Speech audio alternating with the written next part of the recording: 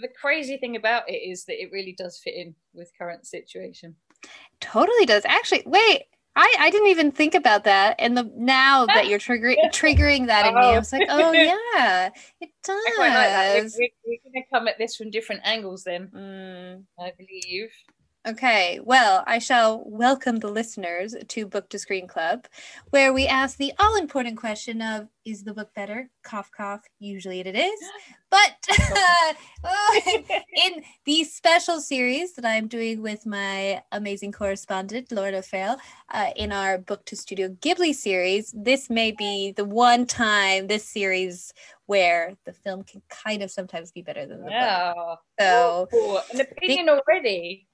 I mean, exception. I find they're sort of the exception to the rule about the book is usually better. Yeah, the book is usually better, but yeah, it is Studio Ghibli, so we are now like they're the best. We're totally biased. Yeah, and I think also because with all of the, well, not all of them, but with most of them, we saw the films when we were kids, and it's the sort of nostalgia of it all makes us sort of very, as you said, biased, I think. True. Although in the case of this one, I read the book first, so same here. Oh, and yeah, with a few of the others actually. Yeah, true. So Lauren, you're gonna start it off, and you're gonna talk about the books. Yeah. So we're doing The Borrowers and Arrietty this time. So it's called the film is Arrietty. So the film is the film's got like a bunch of names. I know. I didn't even know what to type. I mean, I typed in Arrietty, obviously, and that is what it's called on Netflix. But I mean, the book is just The Borrowers. That's it. But the film's Arrietty, and then The Secret World of Arrietty, I think, as well. And there was another title that I found before that. Of course, they weren't entirely sure what to call it, but I mean, it's essentially the story of the Borrowers for the book The Borrowers. So yeah, it's called Arrietty anyway. So The Borrowers. So I read the book as a kid. Did you read the book as a kid, yes, or okay? Yeah, but I tell you what, it's a really long time ago. I think I was school age. Yeah, definitely. 9 or 10. So this was a revisit of just like, I don't remember that. I do remember this. Yes. I remember the wine bottle thing. I was why do I remember this? It's so weird. But I think because I loved Bedknob and Broomsticks as well, which is the other. So The Borrowers was published in 1952. So it's an old book. It's proper classic. Scenes and Things. Written by Mary Norton, and it was a huge bestseller. So I basically found a thing online that said that in 2010 this is, so it could be more now. I mean, it must be more now. It sold over 1,100,000 copies. Pretty good. No Dan Brown, but so in terms of kids' books, in the list that I found, it was number 349 of like the top 500, I think. Okay, impressive, yeah. And you're looking at like, I don't know, the top one on that list actually, just out of interest, was called Pokey Little Puppy. I know that one. I had that as a kid. Yeah. I'm going to have to track it down. I think it's an American. It's like an illustrated picture book about a little puppy. That sold 14 million. So that, I mean, it is a lot more. And then you've got Peter Rabbit was after that, which was 9 million. Harry Potter was only 7 million. I'm kind of surprised that Hayao Miyazaki never did Beatrice Potter. Yeah, I mean, there's time, isn't there? No, there isn't. What are you talking about? Okay, so The Borrowers has never been out of print in all of this time, which is pretty impressive for a book. And in 1952, when it was published, it won the Carnegie Medal for Children's Literature. And on their 70th anniversary, it was in their top 10 of medal winners. So it's pretty heavy hitter. So obviously people love it to death. And obviously it's written by Mary Norton, who after this or before this? Before she wrote The Borrowers, she wrote the Bedknobs and Broomsticks books, which I think that was 2 books. So essentially, like and these are all she's written. So she just did Bedknobs and Broomsticks, and then she did The Borrowers, and then she was like, "Yeah, I'm done now. I'm too successful for my own good. I'm gonna stop." I know. Why rock the boat? Just let them do their thing. I found like a little quote that she said. She said, "I'm a fits and starts writer. I just love living unless some wonderful idea suddenly appears." So she. Who does that sound like? She sounds like you. This is you. This is. And by the way, she was, quite a bit older when she started publishing books. She was. We're finding a bit of a theme with this, aren't we? Because these mature authors. Well, yeah, there you go.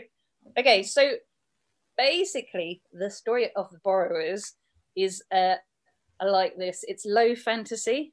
It makes it sound like it's a bit crap.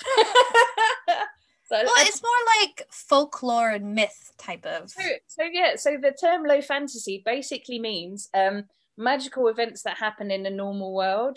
So actually, if you look at a lot of like Kiki's Delivery Service, definitely ticks that box.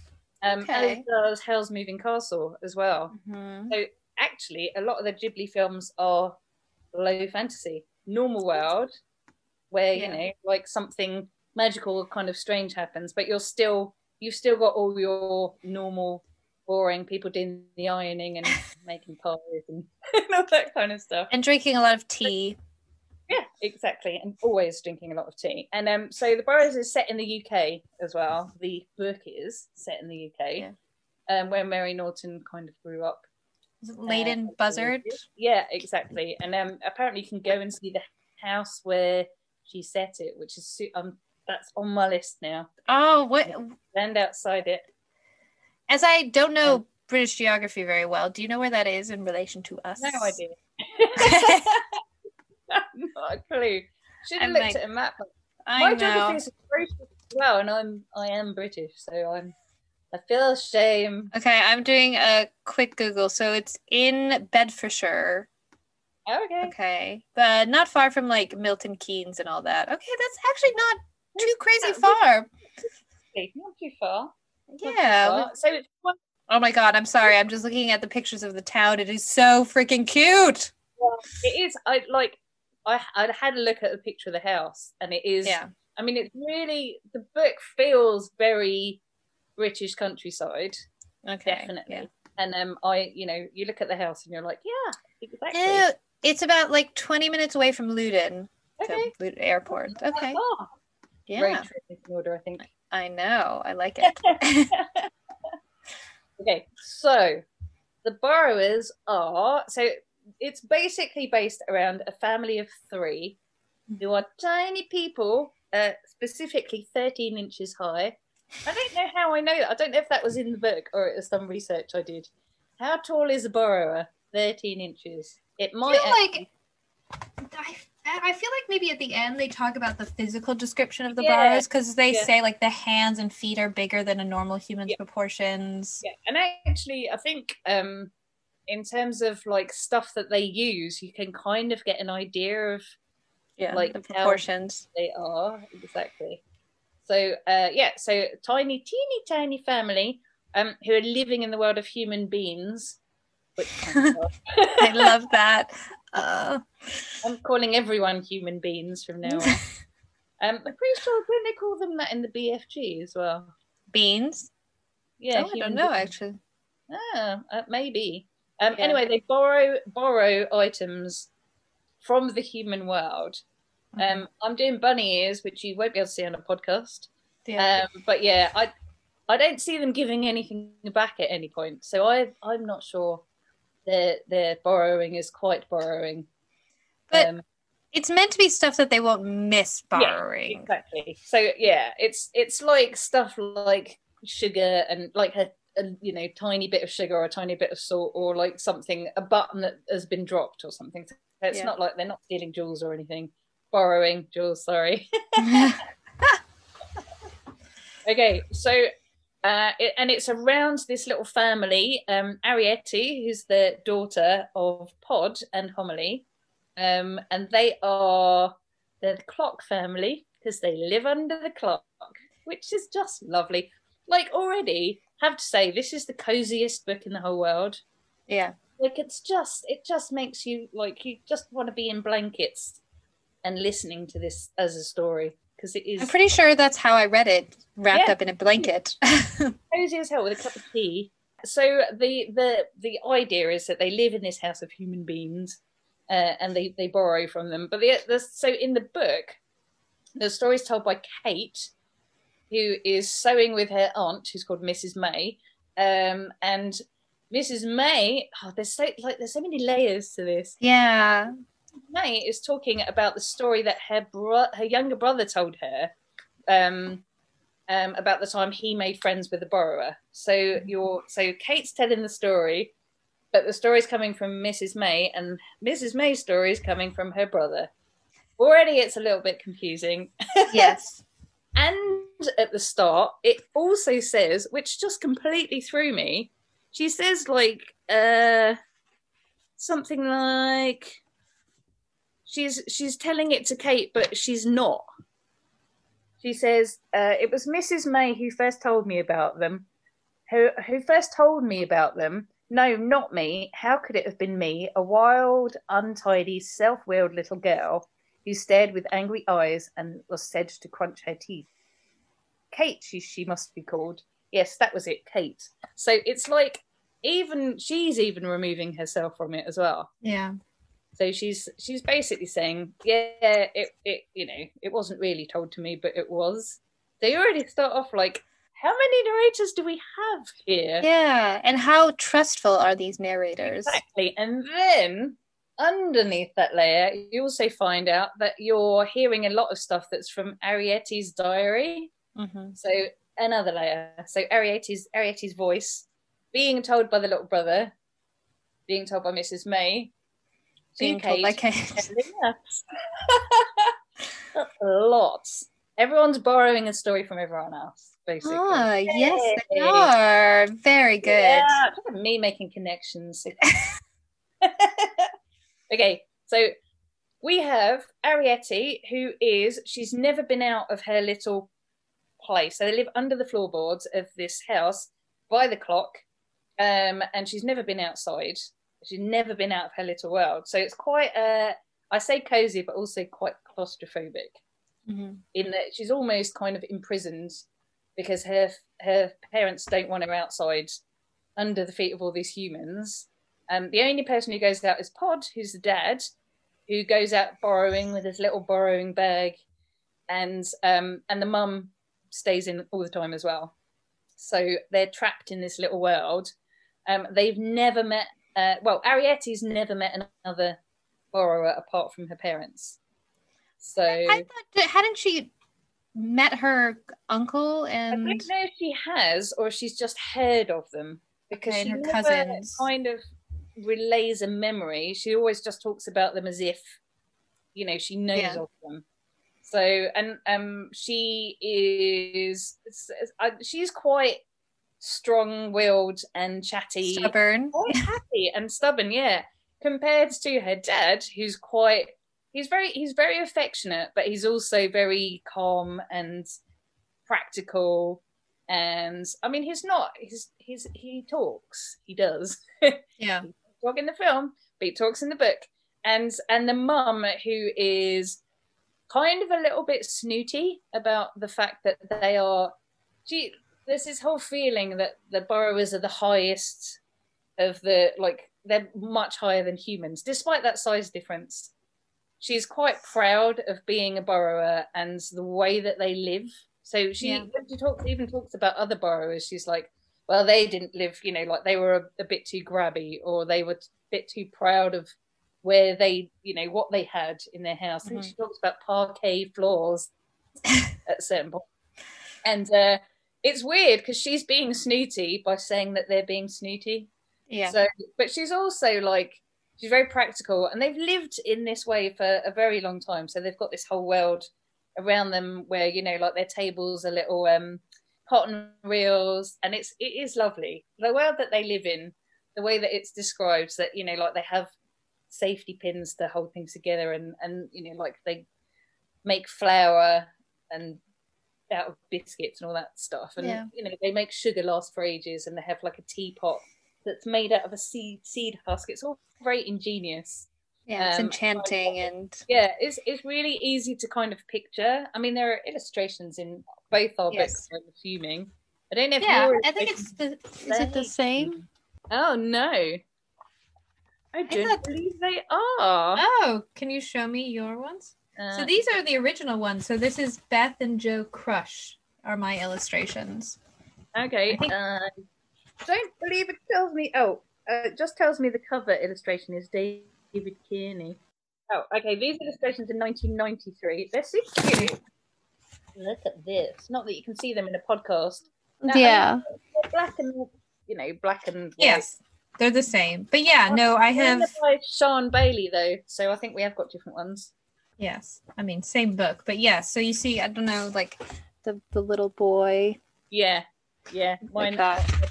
But the idea is that even without the illustrations, I don't think you need them because it's so nicely described in the book. Their little world. You can kind of see it, hear it, and smell it. It is quite a lovely little universe. And yeah, so it kind of starts off in a very dramatic manner, in that Pod, the dad, has been seen by a human being, a boy. The brother who's telling the story to the, well, you know, the ladder of people telling, who this little boy has apparently been sent to the house from India because he's recovering from an illness. So he's kind of brought a bit of uncertainty to a house which they previously lived in with just this old lady, Aunt Sophie, I think her name is. Yeah, Sophie. And her driver, who's head cook. And what's Carsperl, the sort of... I wrote his name down, but it's like, he's got the weirdest name. Crampfell, the driver. The driver, yeah. So it's been like a very calm and sedate place, and then this boy turns up, and he sees Pod climbing up a curtain, and there's the moment of them kind of like freezing. Oh my God! So he kind of rushes in and he says, "I've been seen by a human being." And the upshot of this conversation, interestingly, is that Homily decides that Arrietty needs to start learning how to borrow.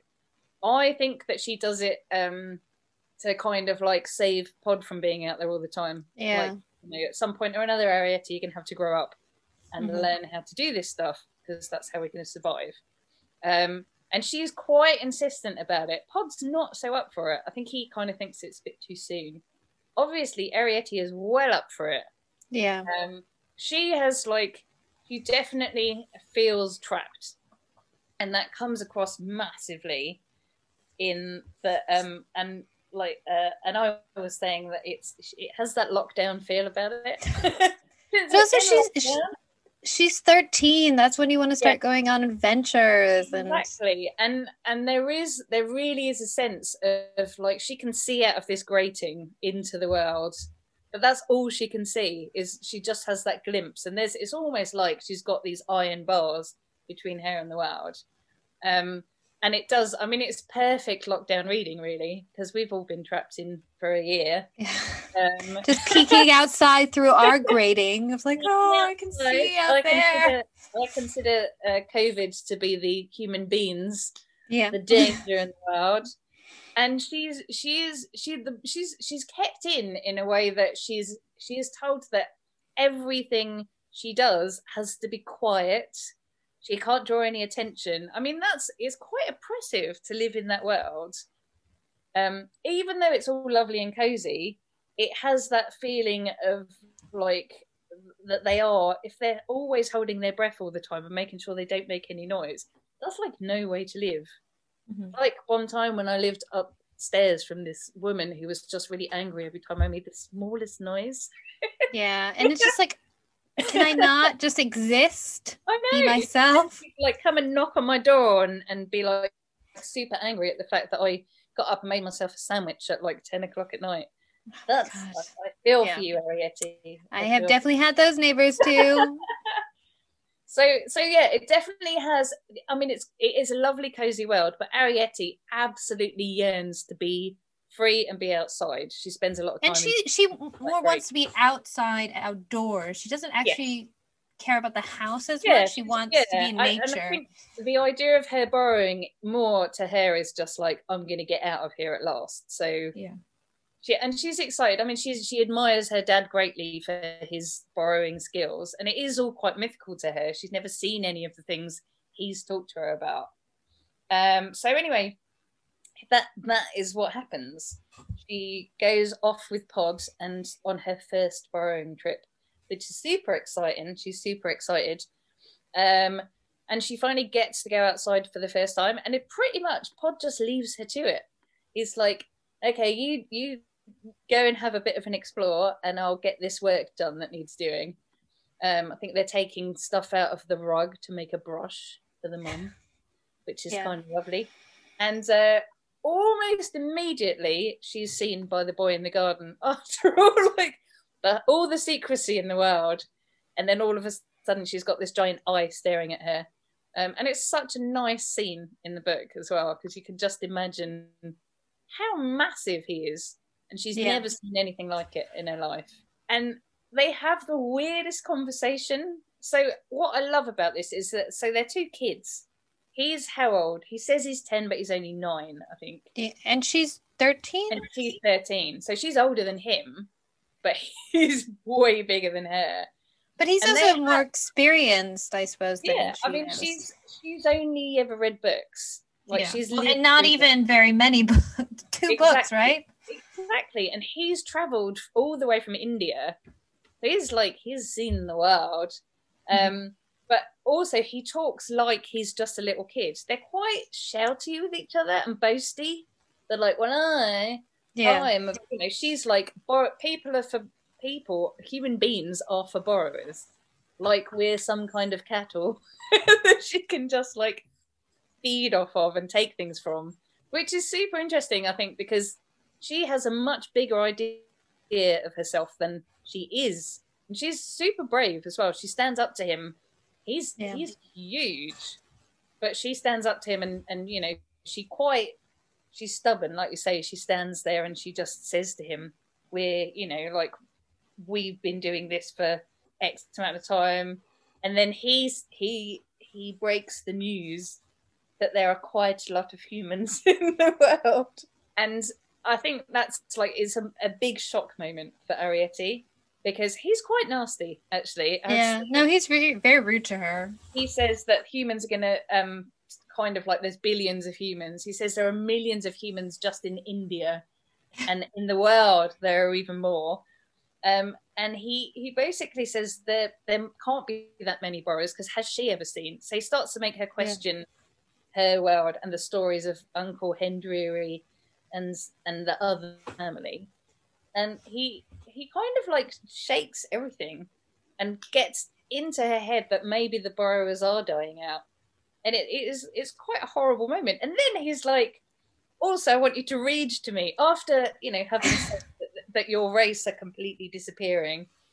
So he basically can't read very well because he's learning English, because he's grown up in India. So he asks Arrietty to read for him, and he demands that she do it. In exchange, he'll take a message to her uncle, who's in a badger set. Who had to, I think the dad, because he was seen, and his daughter died. His daughter disappeared. They don't disappeared. Quite what happened to his Eglantine, his daughter. Yeah, I love the names. I know, it's great. So there's the exchange, is that she's going to read to him. And then, he'll take this message, call exchange, and they don't feel like friends by the end of this. It's a hard exchange to read. You're like, oh, how can you say that? But then it's such a 10-year-old boy's conversation, and a 13-year-old girl's one, really. They both think a lot of themselves, and then they kind of come away with a lot to think about. And then he goes off to get his book, and in the meantime, Arrietty gets called away by her dad, so they go their separate ways. And then you have this Mrs. Driver, the cook, and the driver. Yeah. Mrs. Driver and the driver. Crampfell, the driver, having this conversation where they basically say the kid's acting a little bit weird. So, like, what's going on? I can't even remember the boy's name. That's terrible, isn't it? No, he's not. He's not named in the book. Oh, okay, that's good. I thought, wait, what was the other one we read where it wasn't named a character? We've done a few of these now. But there was another one where a main character didn't have. It completely was, and I've entirely forgotten what it was. It might come back to us. Yes, it will. But it is kind of, it's an interesting, I think maybe it's a device to allow children to see themselves more in the character. Yeah. No, that actually makes complete sense. That's quite lovely. Yeah. Mm-hmm. And he is, I mean, you're kind of supposed to, I think you're supposed to relate to Arrietty more, but he's very much a blank. You don't really know much about him. Yeah. And he's supposed to be ill as well. So he's quite tired and, like, he's not a terribly passionate, he's just grumpy, really, which would be. And he hasn't got any friends around or anything. He's in isolation himself. And I think that's why they gravitate so much to each other, because actually neither of them have got any friends or anything to do. Yeah. So the deal is the Mrs. Driver and Crampfell, the chauffeur, start to notice that he's being a bit suspicious, and they think he's got a pet ferret or something. Which is like, how does your mind go straight to that? Obviously, anytime I'm suspicious about anyone, I assume it's pet ferret related. Where do you find a ferret in the wild of English countryside? Do they exist? Yeah, everyone's got a ferret, Nora. Did you not know? Clearly not. I didn't think their natural habitat was. Anyway, he gets a letter from Arrietty. He takes the letter away. Aside from the suspicion, it does happen, and he does get a letter back, which he gives to Arrietty. And while he's giving it to her, Pod catches them in the exchange, and it's all kind of like out in the open. And Arrietty has to confess everything that's happened, basically. So the deal is that she's been told not to interact with humans, but there is this weird thing where Pod talks to Aunt Sophie. Yes, I love this little side story. It's great. It's lovely. So basically, Aunt Sophie has like a drink before she goes to bed, which makes her like a little bit maybe a few drinks. Yeah, and then Pod like just strolls up to her and starts having chats, and she thinks he's a fairy. So Nora's book has a picture of a decanter and Pod doing a fancy bow. I do not have that in my book. And it says specifically she's drinking Madeira. Oh, okay. All right. Yeah. So she's all boozed up and thinks that he's a like figment of... So they are having human interaction. I think like he definitely has a relationship with her, and that's quite nice for him because he's getting out and talking to someone else. He's not having the same kind of isolation that the other two are. But they're completely horrified that Arrietty is making friends with this boy. To the point where they're like, well, we're going to have to emigrate now because he's definitely going to find out where we live, because that's how little boys are. Mm-hmm. They're nosy little beggars. And they destroy things. Exactly. And there's a bit where Pod says about humans, which I really liked. He says, they're bad and they're good, said Pod. They're honest and they're artful. It's just as it takes them at the moment. And animals, if they could talk, would say the same. Steer clear of them. That's what I've always been told, no matter what they promise you. No good never really came to no one from a human being. So even though he's friends with Aunt Sophie, he's still... Human beings are only allowed to be boozed up, basically. Yeah. If you're friends with them. Well, I think it depends on how they're reacting to you, because he tells a story about how the uncle who was seen, it was like one of the maids in the house who like screamed when she saw him. So it's I guess it depends on the type of human you're talking about. Yeah, exactly. Yeah, but I mean his main rule is humans aren't any good. Yeah. With exceptions. I think. So they're basically like, we're gonna have to emigrate. And actually Arrietty is super happy about that because she wants to get out. Like, her dream is to be outside. I mean, the first thing she does when she got out before was have a wander through the garden. Yeah. And it is a lovely scene to read. She like picks up a stack of petals like they're plates. And just the descriptions of like nature and stuff around her. She's just way more at home outside. And so yeah, I mean, it makes sense that she's kind of like secretly delighted that this is the consequence. Which, you know, they probably discuss it and everything would be fine. But things are not so easy. Boys will be boys. The boy finds them. So this scene is crazy. He gets a screwdriver and he wrenches the floorboard that's above them out, and he just basically looks in there. I mean, he's destroying their home. He's so awful. I mean, what I love about it is that it really shows the sense of how clumsy he is compared to them. He's like an absolute giant, ripping the roof off of their house, and he thinks he's being kind. So he takes like a dresser from the doll's house that he's got in his room, and he plonks it into the middle of their house. But it is utter chaos. There's stuff falling all over the place, and they are like very much horrified by it. And even though like Arrietty, they're kind of having a conversation, and she's saying, "Oh, let me show you this, let me show you that." But even Arrietty is scared of how ham-handed he is, because he's not doing it delicately. He's ruining their stuff. He thinks he's doing a good thing. It is very 10-year-old boy again. Like, you know, they've just got so much energy, and they're not quite as coordinated as they will be in later life. Yeah. So he's just messing stuff up.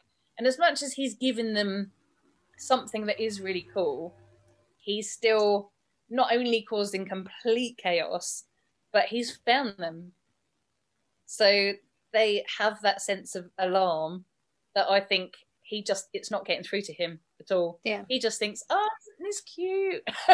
And they're just like, damn, that's it. Cat out of the bag. We're definitely going to have to go now. I don't think he sees them as like fellow like beings, really. No. He sees them as like a curiosity. Yeah. I mean, he kind of still thinks they're fairies. He asks Arrietty if he can fly. The first time he meets her, he's like, "Can you fly?" So he definitely thinks that they're magical creatures. He's not. There's no respect there. Yeah. And I think that it is something that kind of comes with meeting more people and being a little bit more mature, which he isn't. And even though Arrietty's a little bit older, and she's having chats with him, she's not as worried as the parents who are thinking of all the consequences from all this craziness. But then he persuades them to stay by offering them shiny things. So he's like, well, the mum is a sucker for luxury. She is, exactly. And even like Pod, there's a point where the boy says, shall I put the board back and, you know, nail it down? And then Pod says, of course you should. And then the boy says, well, I could leave it open so that we could maybe, you know, get more stuff from the doll's house. And so Pod is like, oh, yeah, all right then. I mean, it didn't take much persuading. Yeah. Really. So the whole family's pretty much on board with it. Which, you know, you're already like thinking, oh no, it's gonna go badly. Just nail it down and walk away. Then we have a scene where Mrs. Driver, who's already suspicious, hears noises during the night, wanders downstairs to kind of work out what's going on, and sees, because there's that little gap, sees the light from their tiny, tiny house, and she finds their house, and she completely freaks out, which is kind of lovely actually, because I love that. So Homily is in the house, like looking up at her. And even though like Homily is like quite a warrior and, you know, squeamy and stuff like that, there's just this bit where it says, a slow anger was rising up in Homily. She had been caught in her hair curlers. Yes, like, I love it. how dare you? Like, she's more like offended by the fact that she didn't have time to prepare for this, and she's quite fierce in that, you know, like she's definitely a warrior, but also it says you know, that she doesn't flinch when she gets caught. At any time she's just like, how dare you? And I just think, you know, that's where Arrietty gets it from. Whereas you think her dad's like, you know, he's the one running up curtains and stuff like that. Homilly's very much like, this is my home, get out.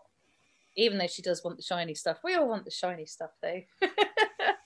So I can relate to that as well. But she doesn't actually see them, Mrs. Driver. She just kind of glimpses them. So she describes them as little people or mice dressed up, which I quite like as well. Just like mice in tiny coats. So I mean, that moment is, they have to go at this point, because she's then saying she's going to call the police. I'm not sure how the police deal with. Yeah, what do you think they're going to do? I know. That is a bit of a weird choice. And Ratcatcher, she also mentions. So at that point, it then starts snowballing towards the end, really. Yeah, I mean, you're almost at the end already. Yeah, exactly. Yeah, I mean, the thing is, it's quite a slow. There's a period of time where he's just given them stuff, and it's all very nice and shiny. It doesn't last for all that long, but he basically just starts filling their whole house with. It's like a whole bunch of Amazon orders all of a sudden, just like turning up. They're getting all fancy. Yeah. But yeah, I mean, like Amazon, they're obviously feeling the guilt that we feel when we order something, where they just know that it's going to be disastrous in the end. But they keep doing it until they get found. And then it comes to a point where they agree. The boy agrees to hide them for a night, and then they can get away the next day to emigrate. And then they're told the story of what really happened to Eglantine, where she was seen, and they family got a cat, and I think, did they steal like a watch or something? Yeah. And so so they basically got a cat, and then Eglantine was eaten by that cat. So it's quite a shocking reveal. Very dark, actually. Yeah, a point where, like, I mean, it had just been at this point, everyone's just mysterious. They talk about a lot of other, like, people who live. I think are they called the mantelpieces? The overmantles. The overmantles who lived on top of the mantelpiece. Oh, and then the rain pipe. Yeah, so they've got like the burrows are named after where they live. Yes, so that's why these guys are the clocks, because they live under the grandfather clock. So there's all these stories of all these other families, but Broom Cupboard Boys was one of them. Sorry, I would read all of these books. Yeah. But there's never any explanation as to what happened to them, and Arrietty never really asks.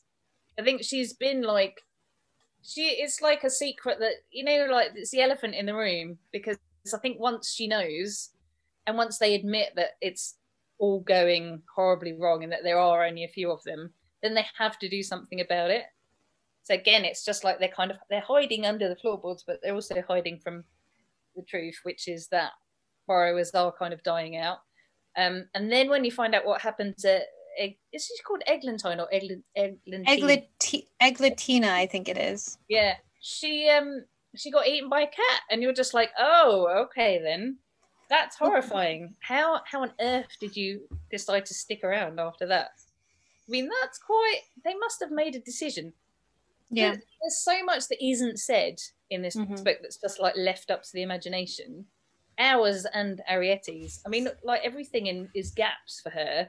She's just had to kind of work stuff out. And for us, like, I'd like to think that they just moved away. All of these many other borrowers. Right. But it's quite likely that they were eaten by said cat.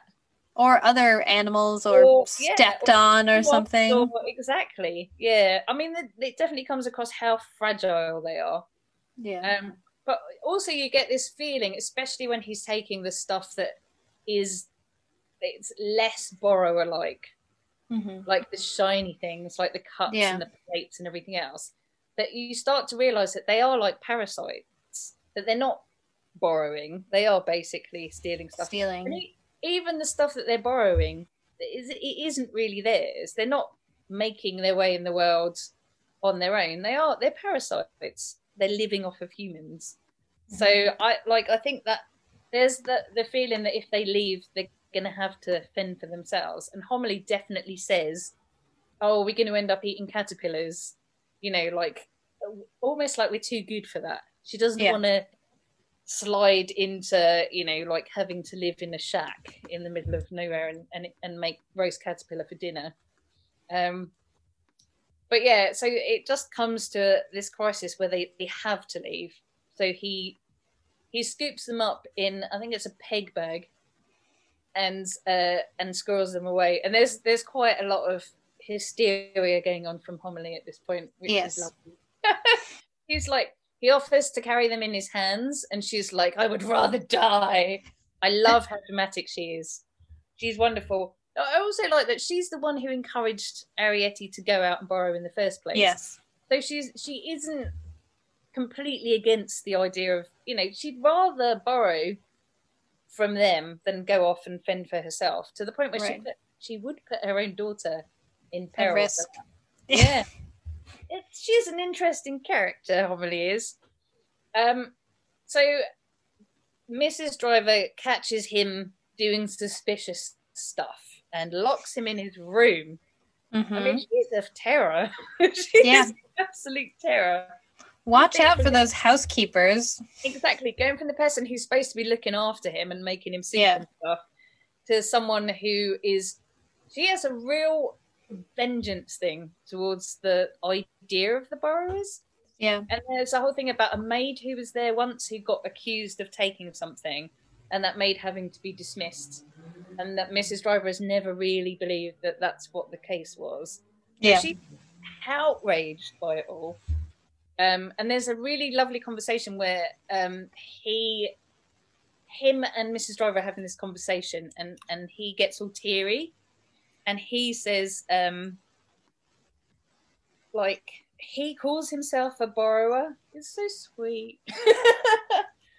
So she basically says that they're thieves, Mrs. Driver does. And she says, you know what they do to thieves? And he says no. And she says, they lock them up. That's what they do with thieves, and that's what's going to happen to you. How scary is she? She is terrifying. And he says, bless his heart, I'm not a thief, cried the boy, his lips trembling. I'm a borrower. So he thinks, honestly, the feels. It's the sweetest thing. So, he's in a world of human beings. He definitely gels more with the tiny borrowers than he does with the other people. Interestingly, his relationship with Aunt Sophie doesn't appear to exist. No, she doesn't really exist in what's happening, though. I don't know. She's in her room the entire time. Yeah, it's weird. It's like they don't really. I mean, she's obviously a mildly alcoholic because she is having her drinks overnight. Yeah. But if they'd actually sat down and had a conversation, they're both on the borrower's side, albeit that she thinks that the borrowers are green fairies from her alcohol. But there's more on the borrower side than there aren't in that house, really. I don't know what Clampfell's place is. I don't think he cares, really. But it's a really sad moment when he says that. It's just like she then says to him, a what? When he says borrower, and it says, a borrower, he repeated. There were tears on his eyelids. He hoped they would not fall. It's like, oh, bless his heart. And then when you think about it, he's away from his parents. He's travelled all the way from India on his own. He's ill, and he has no friends. And he's in this situation where this nasty woman, who's really the only person looking after him, is not in a good place at all. So I love how brave he is in this scene. It's really sweet. And from this point on, he has all my respect. Whereas earlier on when he was saying, well, you're all going to die. It's just like... so grim. Damn. But it kind of goes to show the effects that Arrietty has had on him. Yeah. Going from him being this little boy who can't read, so can't even entertain himself, just being grumpy at the world, to now coming to the point where he's just like inspired by the borrowers so much that he wants to be one. Mm-hmm. So I just think that it's lovely, and how emotional he is when he was so unemotional before about, you know, like pulling the roof off their house and stuff. All of a sudden, it's like his heart's broken up. So I think that's lovely. And then that's the end. And then like Mrs. May, who's telling the story. So suddenly you wake up and you're like, oh, okay, I forgot. There's another narrator on top of this. Mrs. May is like, oh, and then that's it. And then Kate, or not Kate, as the confusing muddle of the start is, says, what the heck? And then she says, well, he never saw the borrowers ever again. And I mean, it could end there. That would have been quite harsh. But it kind of carries on in a bit of a more of a twisty way, where it says Mrs. Driver locked him in his room, but then she continued to come up and give him like a running commentary on everything that was happening. Yeah. So the police basically thought she was an alcoholic and made fun of her. And then eventually, so he got to go downstairs because the rat catcher turns up and starts to try and gas the rats out of the walls.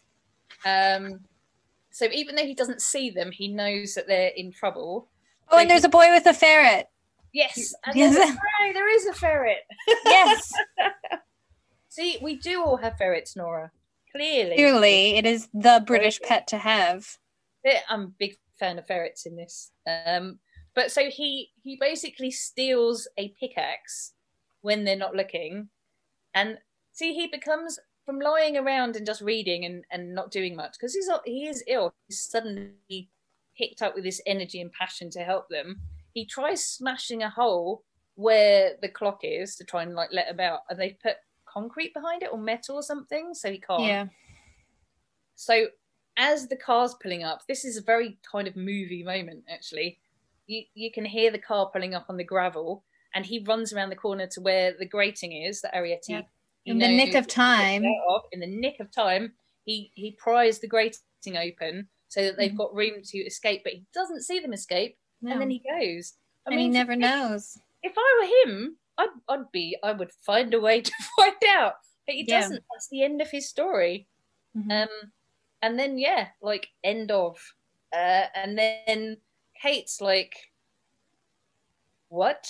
Which is pretty much how I was feeling at the same time, because he's just gotten in a taxi and off he's gone, and she asks. Mrs. May says she knows that they were all right, and she says, well, how do you know? Mrs. May says, I just know. You know, like grown-ups are just like, why? Because. But you also you know that there's more to the story because there's 4 more books. Yeah, exactly. Also, there are more pages after she says she just knows. Yeah. So then there's a little bit where they talk about what they think might have happened, and it's quite nice because Kate knows Arrietty so well at this point, so they've been sewing this quilt together for a while, so she's heard the whole story. So they talk about like how ingenious the family is and what they might have done, how they might have cooked, and you know, like what they might have lived on or where they might have lived. So they kind of talk about that for a little while, and then Mrs. May says that she did end up going to the house at a certain point. So you're like, oh, she's totally going to see the borrower. This is amazing. But she says, no, I didn't see him either. Oh, disappointing. Mrs. May.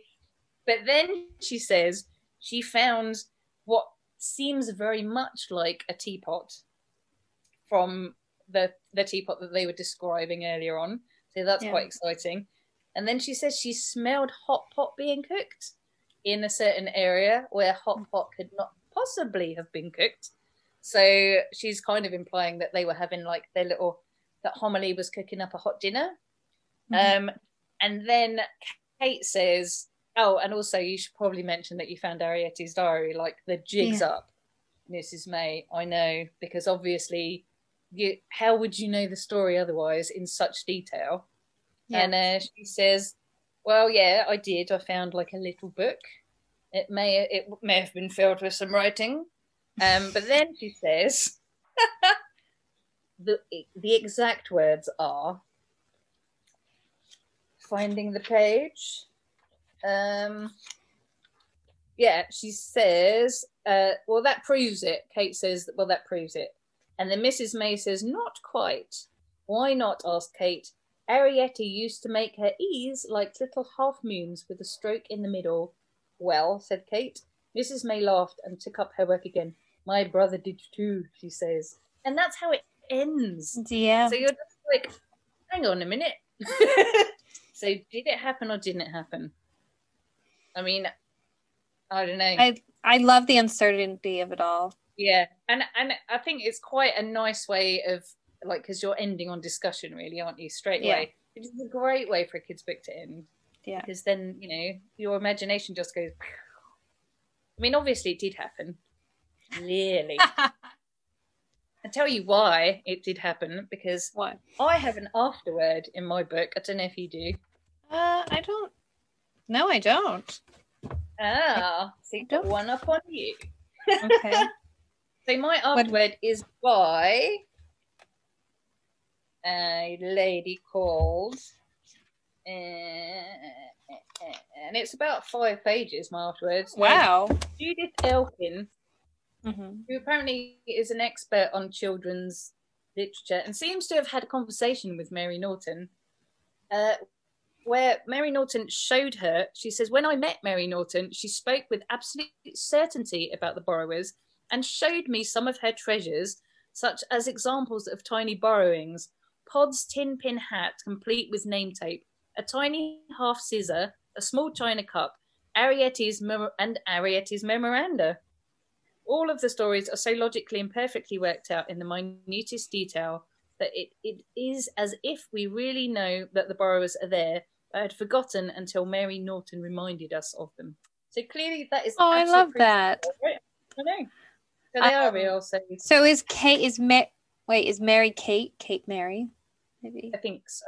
I think that's what they're implying. And it also says, at the end it says, so is it fantasy or perhaps documentary? I believe in the borrowers. I hope you do too. I'm also sorry I never met them, but then there is still time. So quite a nice little afterword there. Oh, but yeah, I mean, they were definitely real.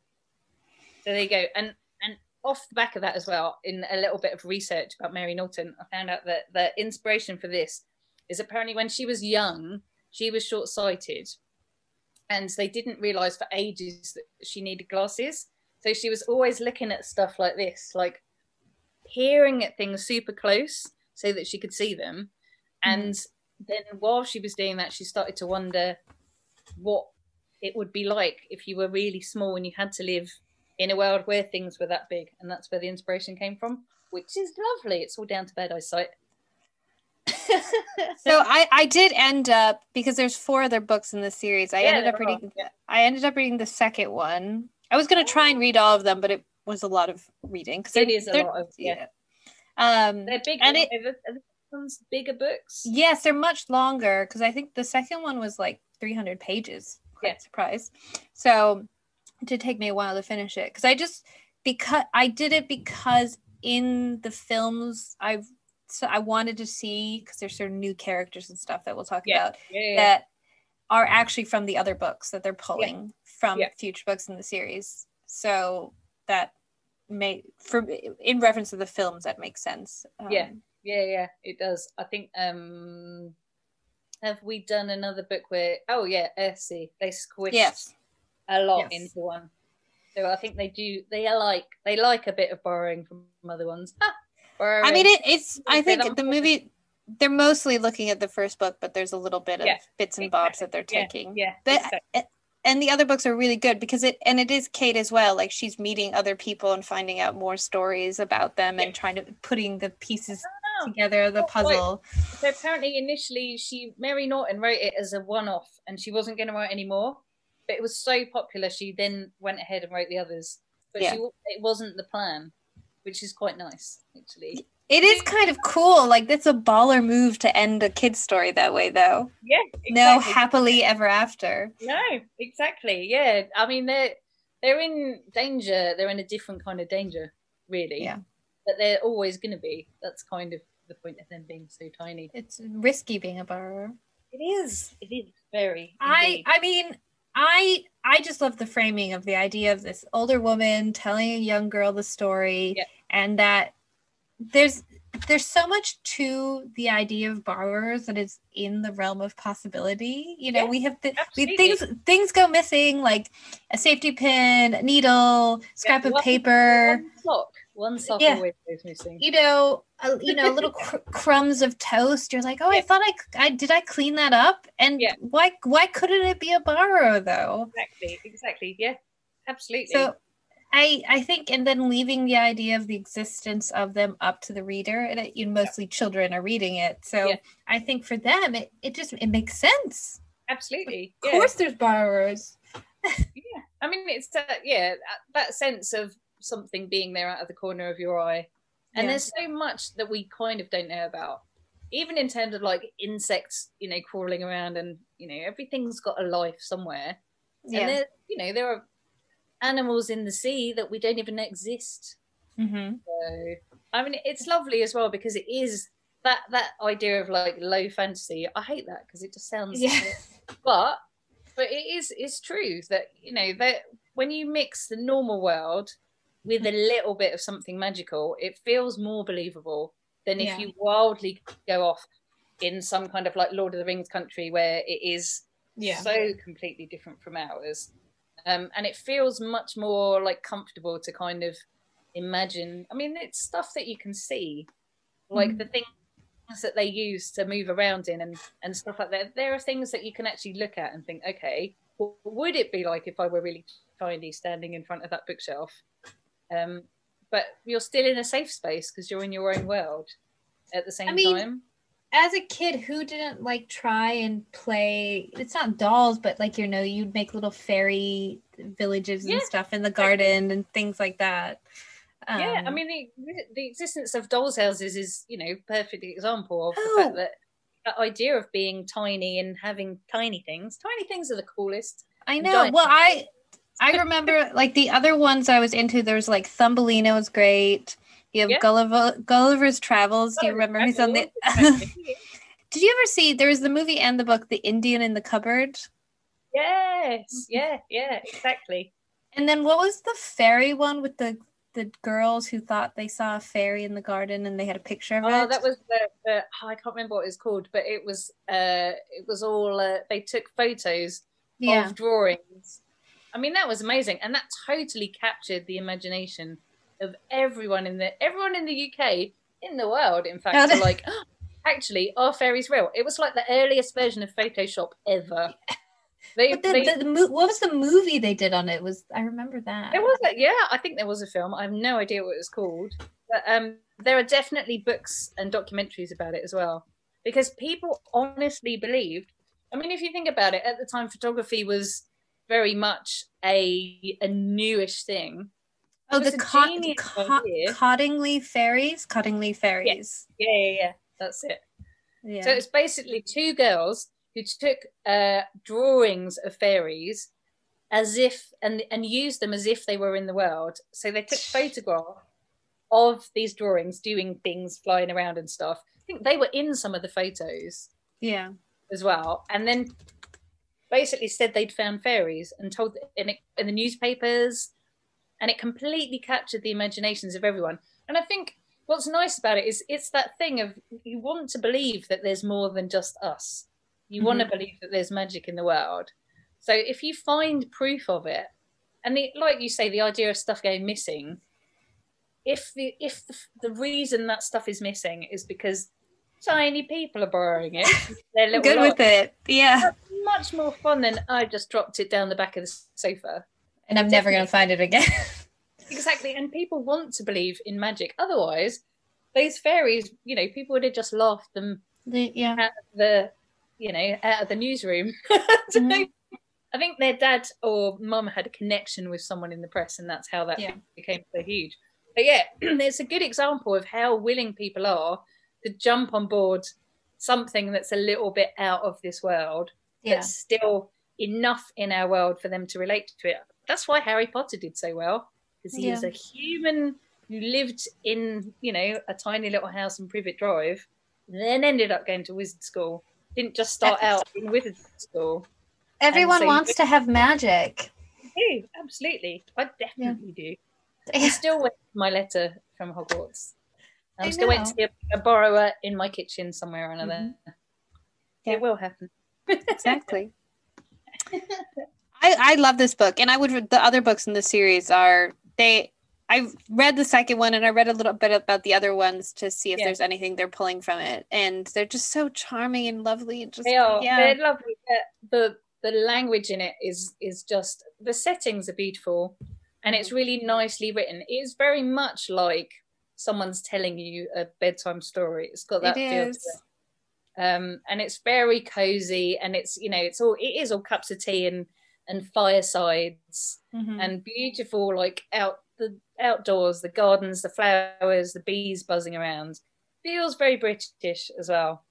Very British countryside, like summer holiday kind of feel to it. So it's very, very atmospheric. And you can kind of see why, if you look at all of the Studio Ghibli films, the big ones, Totoro and Spirited Away and stuff. It's got that. They all have that cozy feeling to them. Kiki as well. Yeah, that nice kind of like sat by the fire eating a fish pie kind of.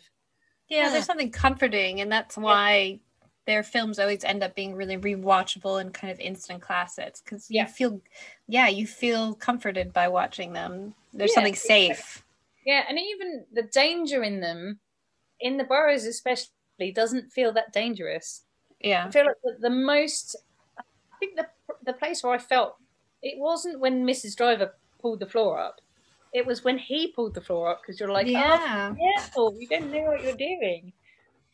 But that's as much peril as you get. That's why it was a bit of you were a bit thrown when Eglantina got eaten by a cat.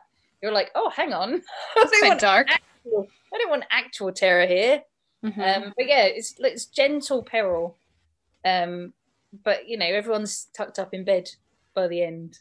It definitely has that adorable fairy tale kind of thing to it, of just like, and they all lived happily ever after. It wasn't that fun. And I do think that that's what Miyazaki goes for. He's definitely drawn towards those styles. And clearly he was drawn towards the borrowers. Yes. Quickly, before we get into the Arrietty, the Ghibli version of the Borrowers, I did want to have brief mentions, because I watched 2 of the other film adaptations. I can't bring myself to do it. Well, I was quite surprised. I just wanted to see, because I think with the Borrowers, and I've seen this with when I did an episode on Little Women, and I was finding that a lot of times they were basing the films off of past adaptations rather than the actual book. So I wanted to see if there's any of that. Yeah. So there was a 1970s TV film version, which I could not find. Okay. There's been like 3 TV series. Yeah. So I watched there's the 1997 adaptation, which is very charming, but kind of gimmicky. And it has like Hugh Laurie, John Goodman, Jim Broadbent. Like both of it's all British stuff.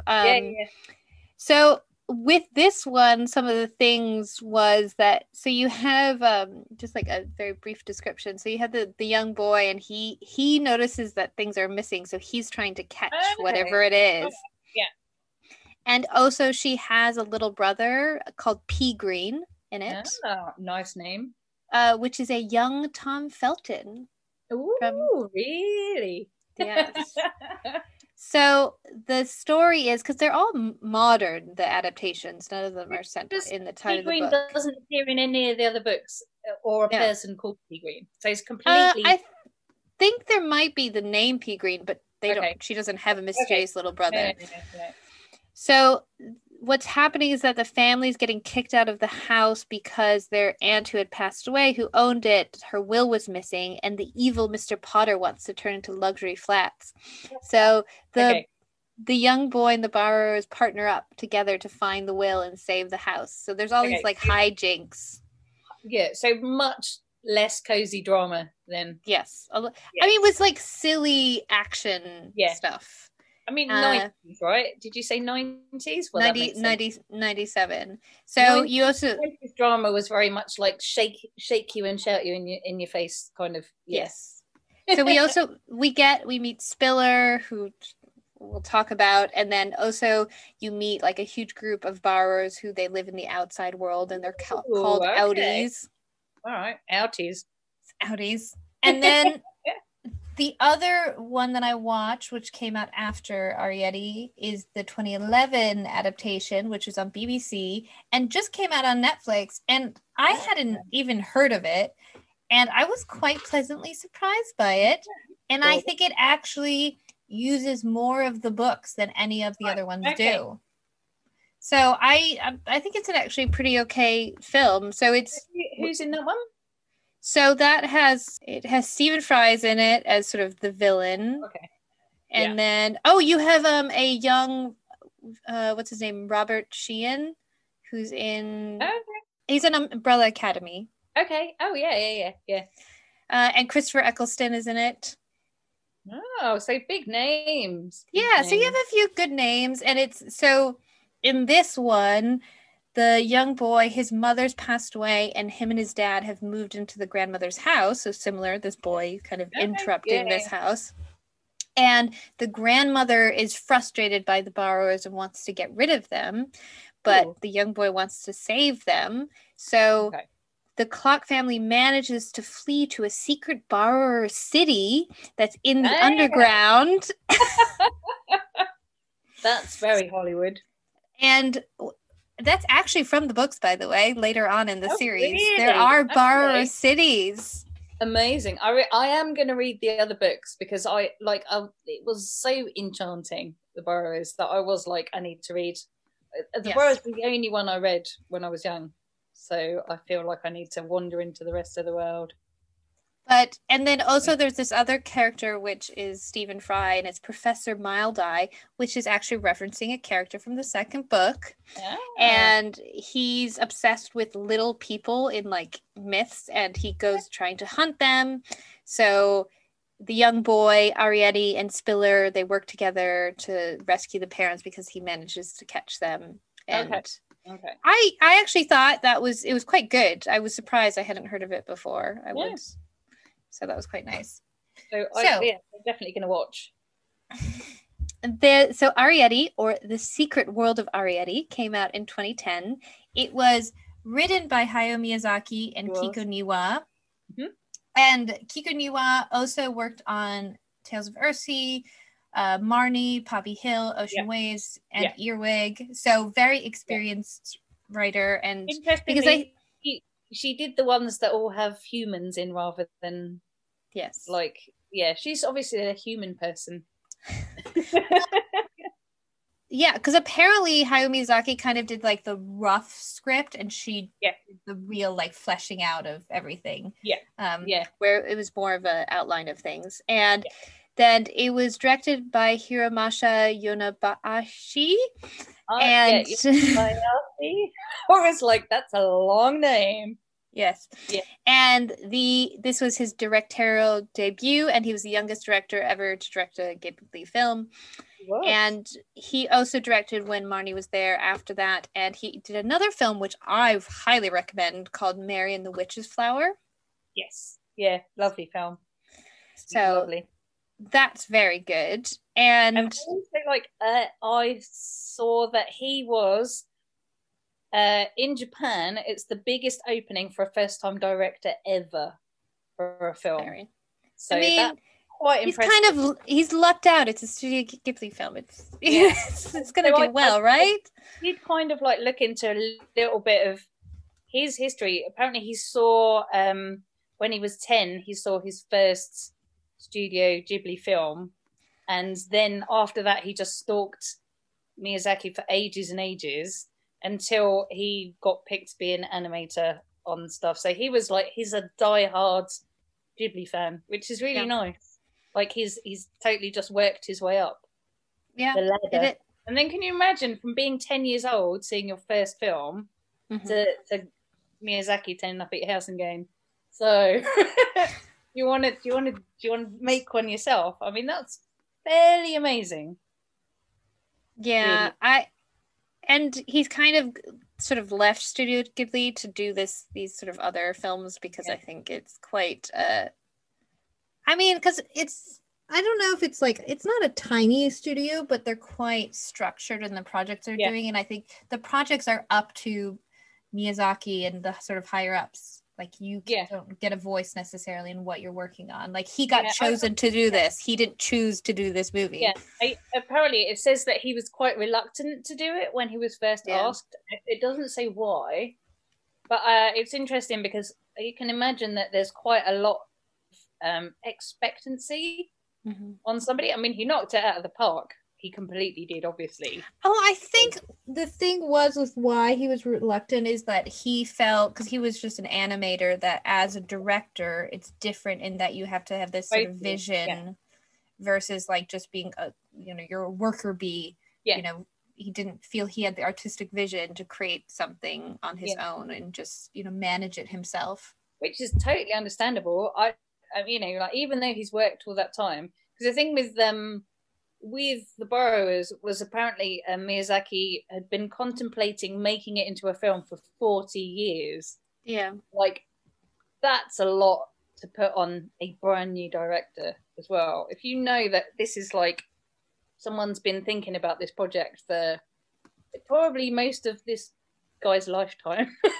Then all of a sudden, never having done it before, you're like, do you want to do it? I'd definitely be having a good long think before I said yes. I do like that the process of it was, he could have shown Miyazaki things, but and Miyazaki respected this, that he very specifically did not show him anything. Yeah. And Miyazaki didn't see it until the premiere of the film. Yeah. Which I think is quite cool. And he said it was important that he kind of just worked on his own and didn't have any interference from like the higher ups. And that's quite a strong stance to take as well. Mm-hmm. So, and I mean, obviously it did very well. So he did a good job, but that's also a lot of trust for the studio to put in somebody to say, just come back to us when it's done. They clearly recognized talent. Yeah, I mean, he's worked on amazing stuff.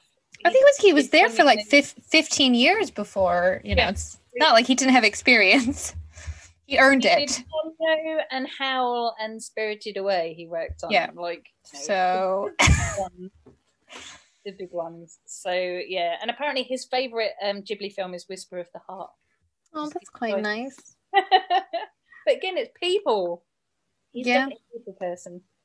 So I found a good quote from Miyazaki, though I'm not sure how well translated this is, about the Borrowers and the choosing of it. He said, "The situation of the Borrowers is very pleasant. They just fit into our present day. The age of mass consumption is now coming to an end, and the idea of borrowing proves the advent of it with the crisis. This film is to comfort and encourage people who live in this chaotic and worrying time." I love it. It's very nice. He always says stuff when I'm just like, yes. Yeah. That's exactly what I got from that.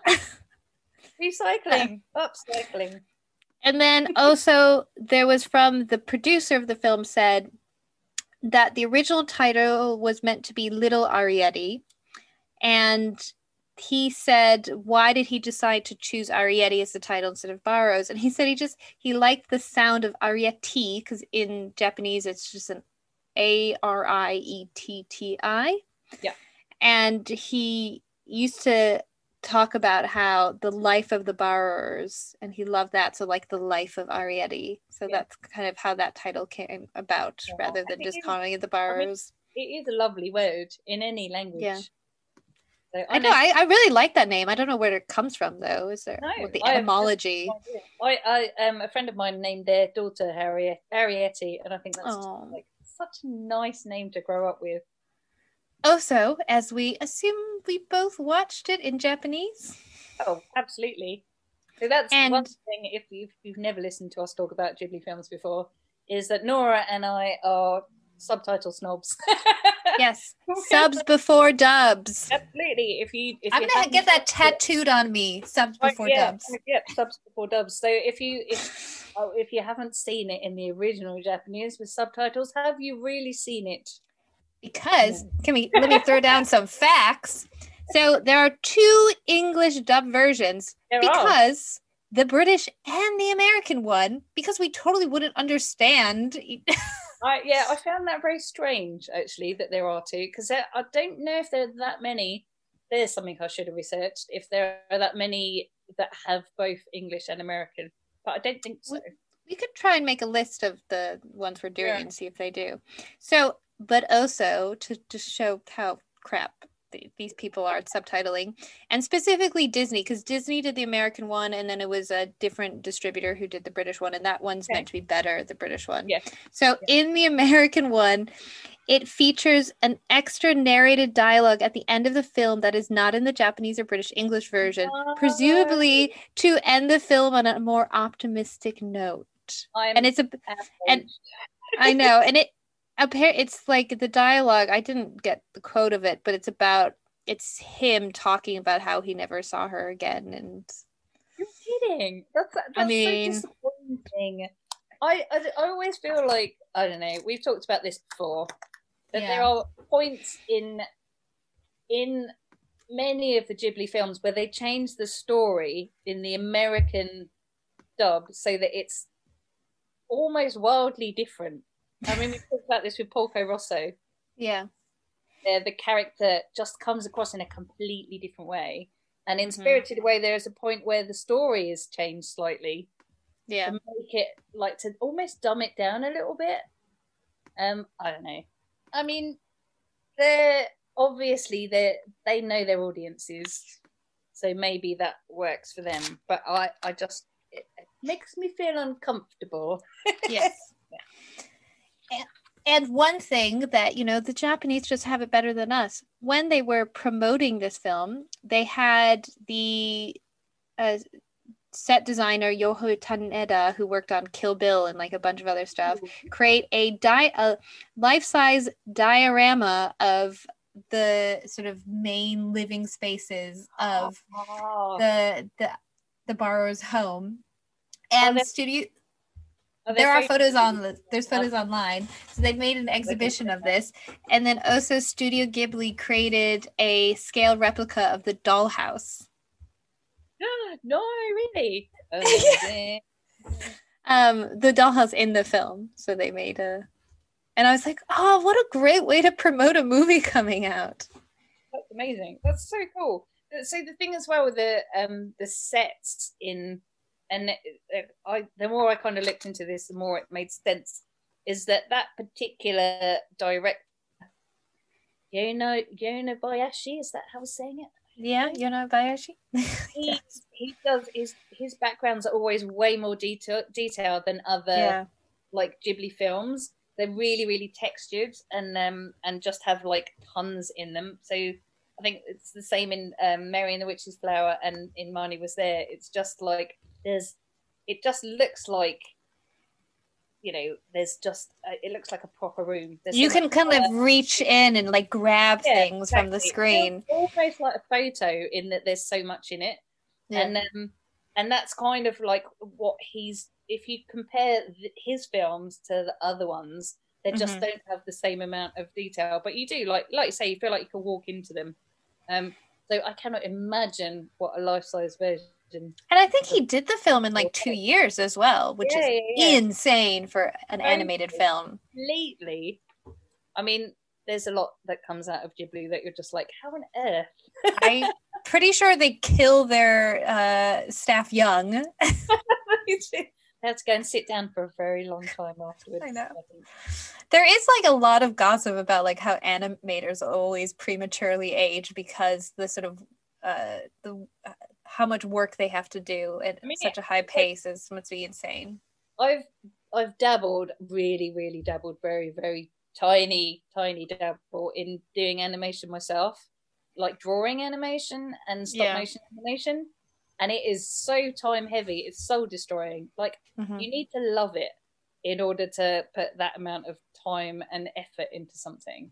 Yeah. But that's why it's so incredible, because, you know, like these films aren't short films in any way. Arrietty's what, like, how long is it? An hour? No, 2 hour and a half? No, it's hour 30, I think. Longer than that. An hour and 37 minutes or something like that.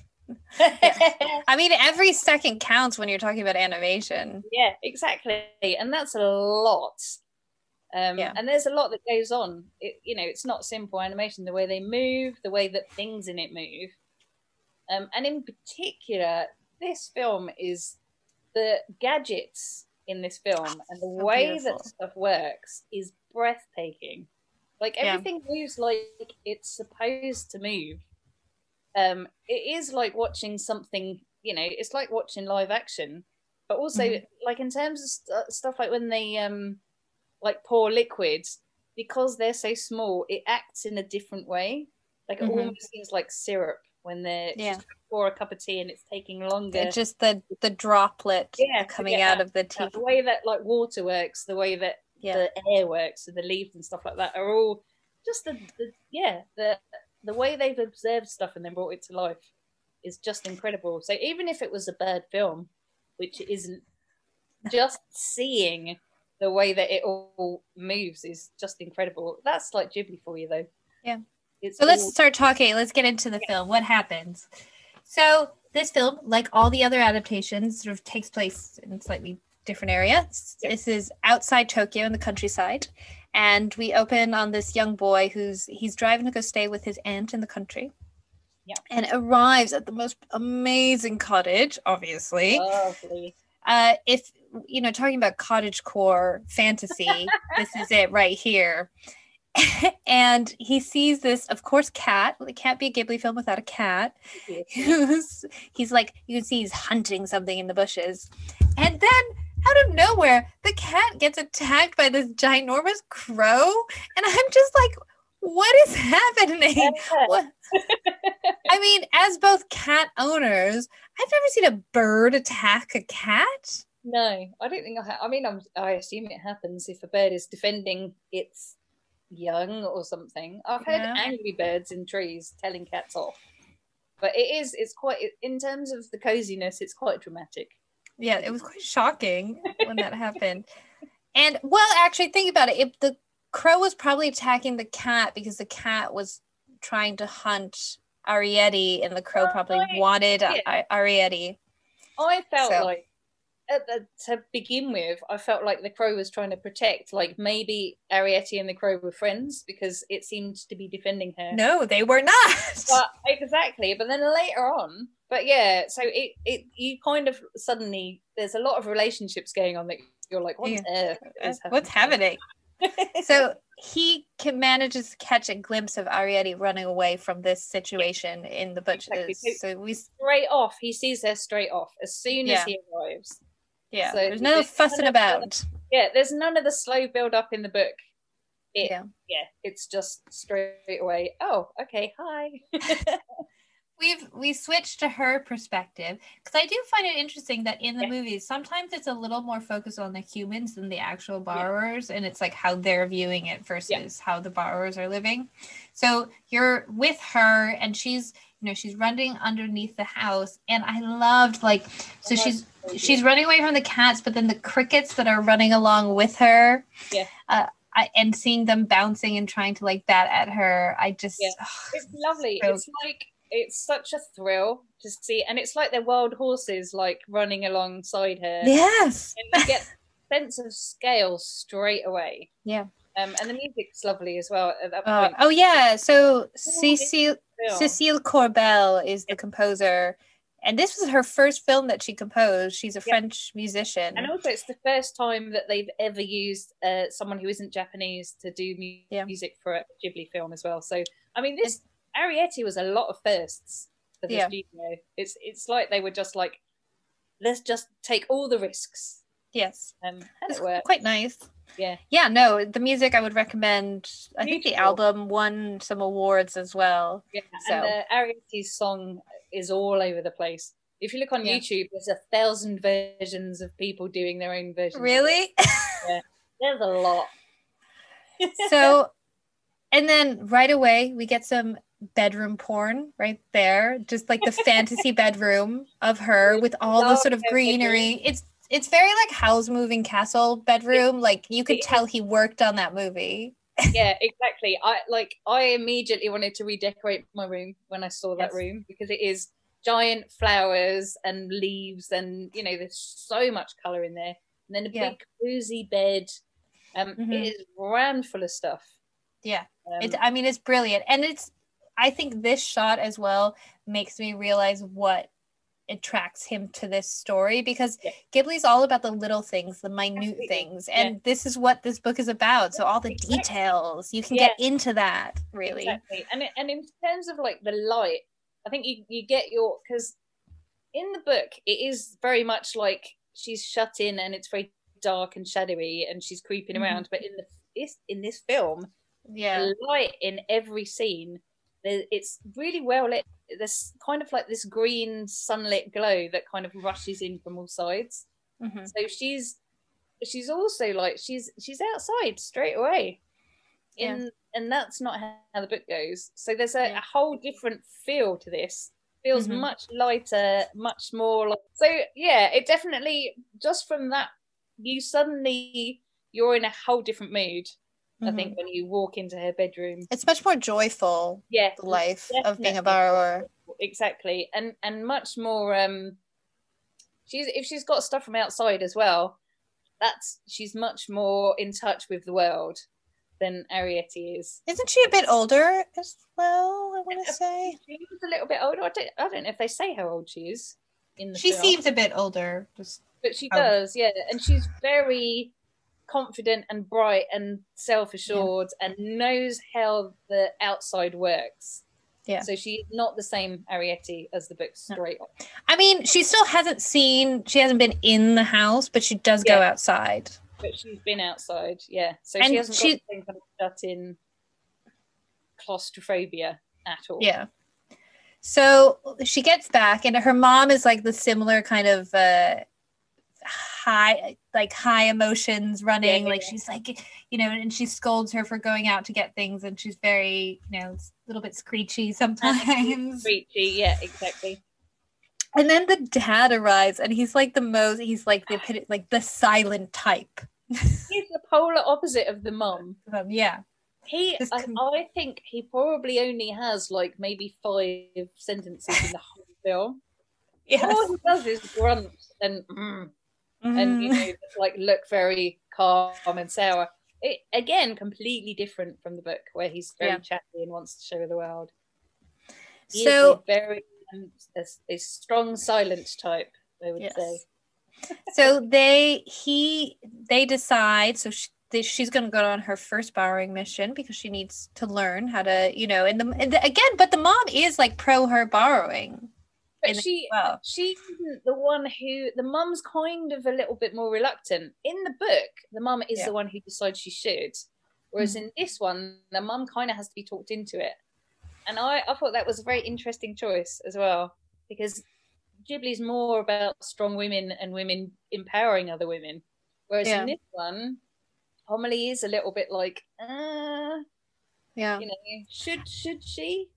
She is a very bland character, I think, Homily, in the film. Both the parents aren't. There's not a lot of focus on them. No, but they definitely took a lot away from Homily in the Ghibli version, which is, I think, it's a real shame, because I really liked Homily in the books. I think she was definitely someone that I found less annoying. Homily is a little bit annoying in this. Bless her heart, I love her, but she's kind of constantly screaming in this movie. Yeah, she is.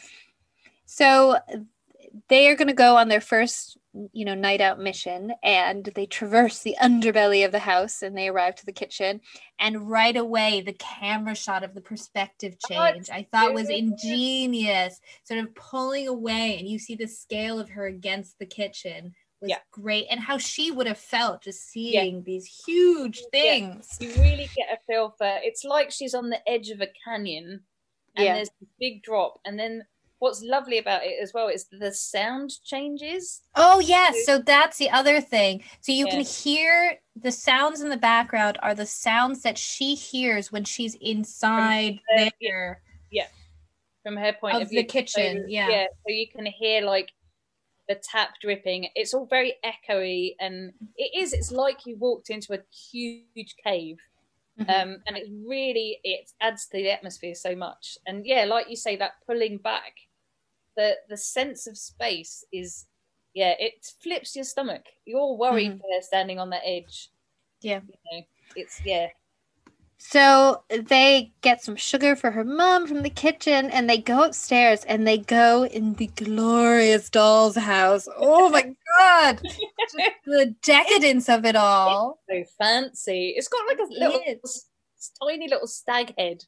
Stuffed stag head on the wall and stuff. It is proper fancy. It's definitely the fanciest dollhouse. The book's dollhouse I don't think is as fancy, nor the other movies. And so they're grabbing some tissue, and then there's this like pause, and I love like the boys laying in bed sort of just looking adrift, and like her just slowly hiding under the tissue. And because like with any Studio Ghibli films, it's like less is more, so there's not a lot of dialogue. It's all about the expressions between the characters. They don't talk at all. It's all hand signals.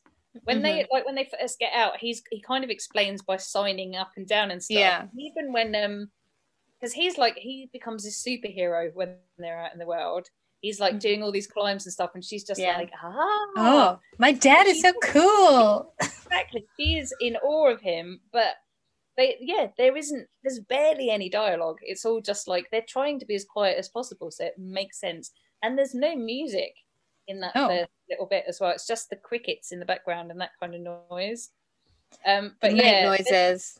Exactly. So, and at that point, they are like, they're just getting stuff done, and then everything freezes in that moment. Yeah, and it's great. Just lovely. You feel exactly like, oh my God. Yeah. And what is he gonna do? So the dad, like, he completely takes control of the situation, and they like slowly back away, and the boy says, "Don't be afraid, I saw you." And they walk away, and the dad, he doesn't say anything, and then he says, and this is very different from the book, he says, "Observe first, then decide." So we have to see how he reacts before we figure out what we want to do about it. And I thought that was really, it kind of like tiny little bit leans into the thing in the books where he's friends with Aunt Sophie and is that he kind of says they might not all be bad. That little paragraph that I read where, like he says, well, they're mostly bad, but some of them, So he says that, but then that goes out the window after that. Just for a minute there. Yeah. Well, might not be all bad. That's what he's implying. So he lies to the mom, and they say that like nothing happened. And so the next day, what's the name of the boy? I know he has a name. So he drops off. So she had like dropped the sugar cube that they meant to take with them. Oh, my heart broke when she dropped that sugar cube. And so did hers. She's so heartbroken by it. Yeah. And because she feels like a failure, like she messed up. And he leaves the sugar cube in a note by the air vents. Yeah. And I feel like she's much less reckless than in the books. Yeah. Like she does it. She's like, I'm not touching this. I don't know what to do. Exactly. And then she goes to her parents and asks them. Yeah. And what I think is lovely as well is that after she gets back, when she has dropped the sugar cube, there's this little scene where she's basically just lying in bed crying because she's so upset that her first thing that she was so excited about has gone horribly wrong. Like she's very emotional in this. I'd say way more emotional than she is in the book. Yeah. She's definitely got a lot going on. I mean, it feels like she's more of a rounded character in this. Like she's really sad that she's let her parents down, and you really feel it a lot. And yeah, like you say, when she sees that sugar cube, rather than just going, "Woohoo, this is amazing," she actually goes to pick it up and look at it, and then she says, "No, I'm going to be sensible about this." Which is very grown up of you, Arrietty. Well done. Yeah. No, because I always like in the book she was a little bit like carefree and just Well, in the books. So the interesting difference here, I think, is that in the books she'd never been like outside, so she was desperate to get out. Whereas I feel like the film Arrietty has more of a sense of the danger in the world. She feels like she's got a bit more experience, I suppose, and isn't as desperate. She's got her freedom in this. She just wants to work. So she's a little bit more savvy. So she does. She goes and says, "What shall I do about this?" And she confesses to her mother what happened, and her mother is not happy about it. So, and this is when they say just leave it alone, ignore it, hopefully he forgets about us and doesn't do anything. And so she decides, she's upset about this, that he would have the gall to do this, kind of interfere in their lives. So she sneaks up to Show's bedroom with the sugar cube to be like, take it back, leave us alone. Go away. Not interested in being your friend. Thank you very much. And they're kind of, slowly bonding a little bit. And then this crow barges through the window screen. It's quite intense and tries to attack her and gets stuck in the window. So when she's climbing up, when she climbs up to his window, she's very fearless. Like she's just like, this is fine, nothing can hurt me. And then when the crow turns up, you're just like, is the crow going for her? Like, what's going on? It definitely like I wasn't expecting it at all. I've seen this film and I've completely forgotten about the crazy crow. It flies into the window and basically gets stuck. And it's chaos. Yeah, Haru, she's the housekeeper character. She's the Mrs. Diver of she comes in and he like hides Arrietty and he's managed to save her and she gets the bird out and then Arrietty runs away. So I feel like this is a real precursor for what a lunatic Haru is in this. Is that she hits the crow in the face with her shoe. Oh my god! And it falls out of the window, and she's pretty violent with it, to be perfectly honest. Yeah, she's not trying to humanely get rid of it. She's worried about the crow. I was like, is it okay? But also, what I loved was before the crow turns up, there's a little bit where they're having a chat with each other, and Arrietty's going to go. She's like, leave us alone. And then he basically says that he hasn't got any friends there. Yeah. She feels sorry for him, and that's why she stays. So there's just a moment where they realise that neither of them have got any friends. Yeah. So even though she doesn't really trust him, I mean, she has to trust him. He just saved her life. Yeah. But he definitely feels sorry for him at that point. And then the crow just makes things, it like pushes things straight away. He's picking her up and hiding her. Dodgy. So she gets caught though. So Papa is not very happy and he catches her coming back from going out because she like tries to justify to him, trying to mend things and fix it, wanted to do something. And then he's like, we have to leave. Like we can't control this situation anymore. Even though earlier on he said observe and then decide. Now he's like, no humans. I'm done. Well, I think he is not the dad of the book in the sense that like her trying to have actual conversations with them is not acceptable. Like you can't have that type of relationship. Yeah, and it's already kind of established that they don't trust boys because they're, like they're too chaotic. Exactly. They're just bumbling around in the world, messing stuff up. So it makes sense. Yeah, a package arrives. And Haru, the housekeeper, she's chatting with the delivery guy and she's like, I need a name for pest control. So I think there's something strange going on. And I don't really get where her thought process came from, like where she jumped to this conclusion, because there was never anything, I think, really before that, like showed her being suspicious. No, I mean, they talk about it around the table, don't they? They're having like dinner. I thought that was later. That's after this. This is after. Yeah, it's after that scene. Like she's immediately suspicious. Yeah. So Yeah, even like in the incident with the crow, she's looking at him a little bit like, what's been going on in here? Why would a crow do this? So she's already just generally suspicious. This is, though, then after that you have the dinner scene and you have his aunt who's not really around very much, Aunt Sadako. Yeah. And you get a little bit more of his backstory. So he has a weak heart and he's waiting to have a heart operation, which is very sad. Oh, bless him. And his parents are divorced and his mom was away traveling. So that's why he was staying with his aunt. He's basically been abandoned by both his parents. Well, just before he's having a heart transplant. Wow. Insane. Oh, exactly. So, and then they talk about the dollhouse, which was his mother's, and his grandfather had ordered it because the grandfather knew about these little people and he wanted the dollhouse for the little people. Exactly. Hooray! So it's clear that the is she an aunt or a grandmother? Aunt. She's the aunt. Yeah. So she knows and she's all right with it. Like she's quite happy to talk about it, whereas Haru's like, yes. And I don't think Aunt Sadako, if she was actually a little more involved in his life, if she found out about this, she wouldn't, be trying to kill them. Yeah. So they go and look at the dollhouse and they're like looking in the rooms and stuff, and it's just so glorious. Ugh, I'm obsessed with that. So he leaves a note and a flower for Arrietty, which I don't think we actually ever read that note. No. We never know what it says. So Pod has returned injured from a bar. He went exploring to try and find other places that they could move. Yeah. And he twists his ankle and then he gets helped by Spiller.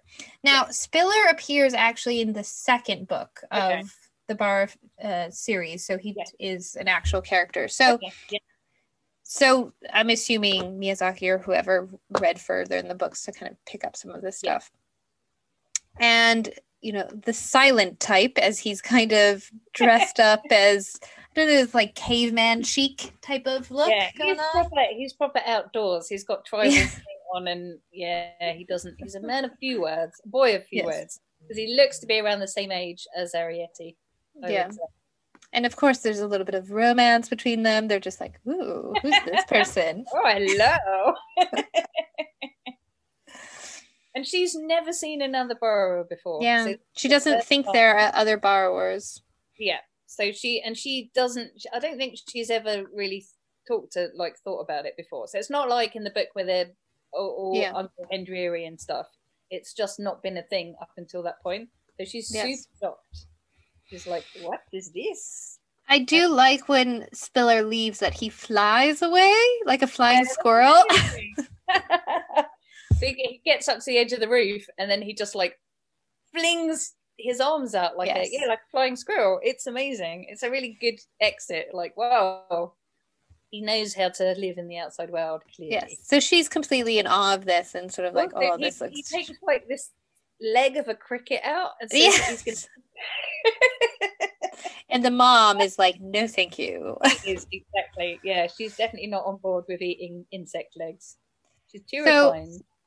She has a conversation with her dad and he talks to her about there used to be two other families that lived here. One of them disappeared and then one of them moved away because, once you're seen and humans get involved, it gets really dangerous. And while they're talking, there's this huge crash and then someone starts ripping up the floorboards. What jerk could that be? So, and then the mom's in the kitchen, flipping out, obviously, if your ceiling was coming off. And then you don't know who it is because you're just looking at the perspective of down. And you see this hand dropping down. Well, they take off the wall and then they replace it with the kitchen from the dollhouse and then they close it again. And it's him giving them the dollhouse kitchen. But I'm like, what a jerk. So the sound of it and the way that the whole thing, it's like an earthquake basically. Yeah. And it's really loud and everything is just falling apart. And it is, you immediately just think someone's going to die because it is just so and then you kind of like think of it from his point of view. He's literally just like popping his hand in there, picking something up, putting something else down.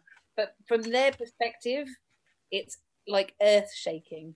Yeah. And it is done in such a way that you just think, oh my God, you can really see it from their point of view of just how devastating it is and how he's got no sense of how powerful he is and how much of a mess he's making. He's trying to do something good. He thinks he's doing something terribly kind. Yeah. He's just messed up their whole house. Mm-hmm. Little shit. It's all his fault as well. Like everything else that happens, it's all that comes afterwards. Yep, totally his fault. Because of him. So he's quite sinister, I have to say. Yeah, he's a grim little kid. I will say that from the first time that you see him, he doesn't talk much. He doesn't have many facial expressions, and in the Japanese version, at least, he's very softly spoken as well. And his eyes are just like constantly. He's very kind of. He says, I think at this point he kind of says, or quite soon he says, "From the moment I saw you, I wanted to protect you." It's the most stalkerish. Yeah, it's a little creepy.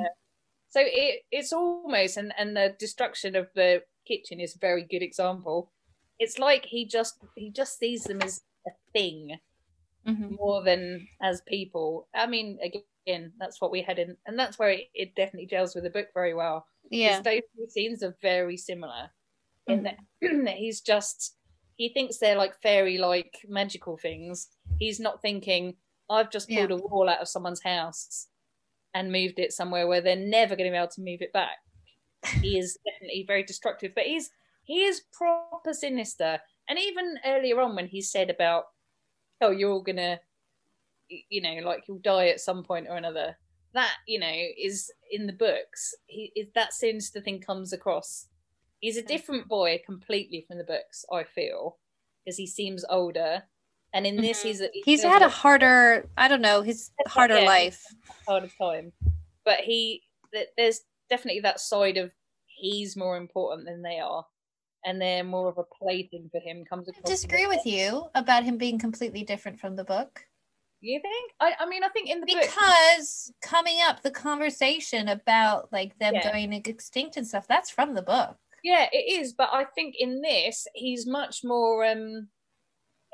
He's weirdly more detached. I feel like in the books, he is to me like a 10-year-old boy who's just like, yeah, this is how things are, and this is how I'm learning in the world, and I'm a powerful human, and like kind of testing his boundaries all the time. Whereas in this, I feel like he's just a bit detached from everything. He's definitely not as energetic because he's got the heart problem in this. Yeah, I feel like he almost feels more like kind of ghosty. But he's meant to be ill in the book as well. He's sickly. Yeah, but definitely not as ill. I think he's recovering from something. I do think this is the closest to the books, having watched the other films. Yeah.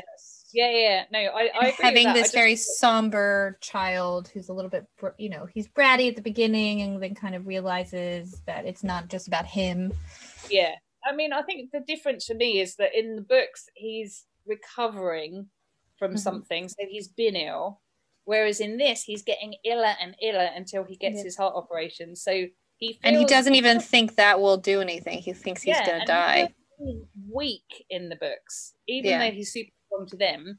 And he's stick thin in the film as well. They draw him very like kind of wasting away. When he runs, you can really hear him breathe and stuff as well. Mm-hmm. So I feel like in the books, he definitely feels a bit more like he's recovering and getting stronger and stronger.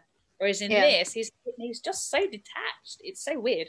I don't know how that comes across in the dubs, but he feels very monotone in this as well. So well, I think it's also because I think when they were having the dinner table conversation, the aunt was saying like excitement is not good for you. Don't do any you're not allowed to have emotions because that is what's going to kill you. Yeah. So he's kept very kind of muted, I think. Yeah. In this, and he definitely comes across as very broken. Mm-hmm. And I get the sense that she makes him feel stronger because she's so tiny. Like he suddenly feels like he can do something for someone when he's just been lying around on pillows the whole time or in the garden with a cat, which is the dream. So Unfortunately, he's not very detail orientated because Haru finds a dropped pot from the dollhouse and immediately, as she's so suspicious about everything, is like, ooh, something's happening. And she opens the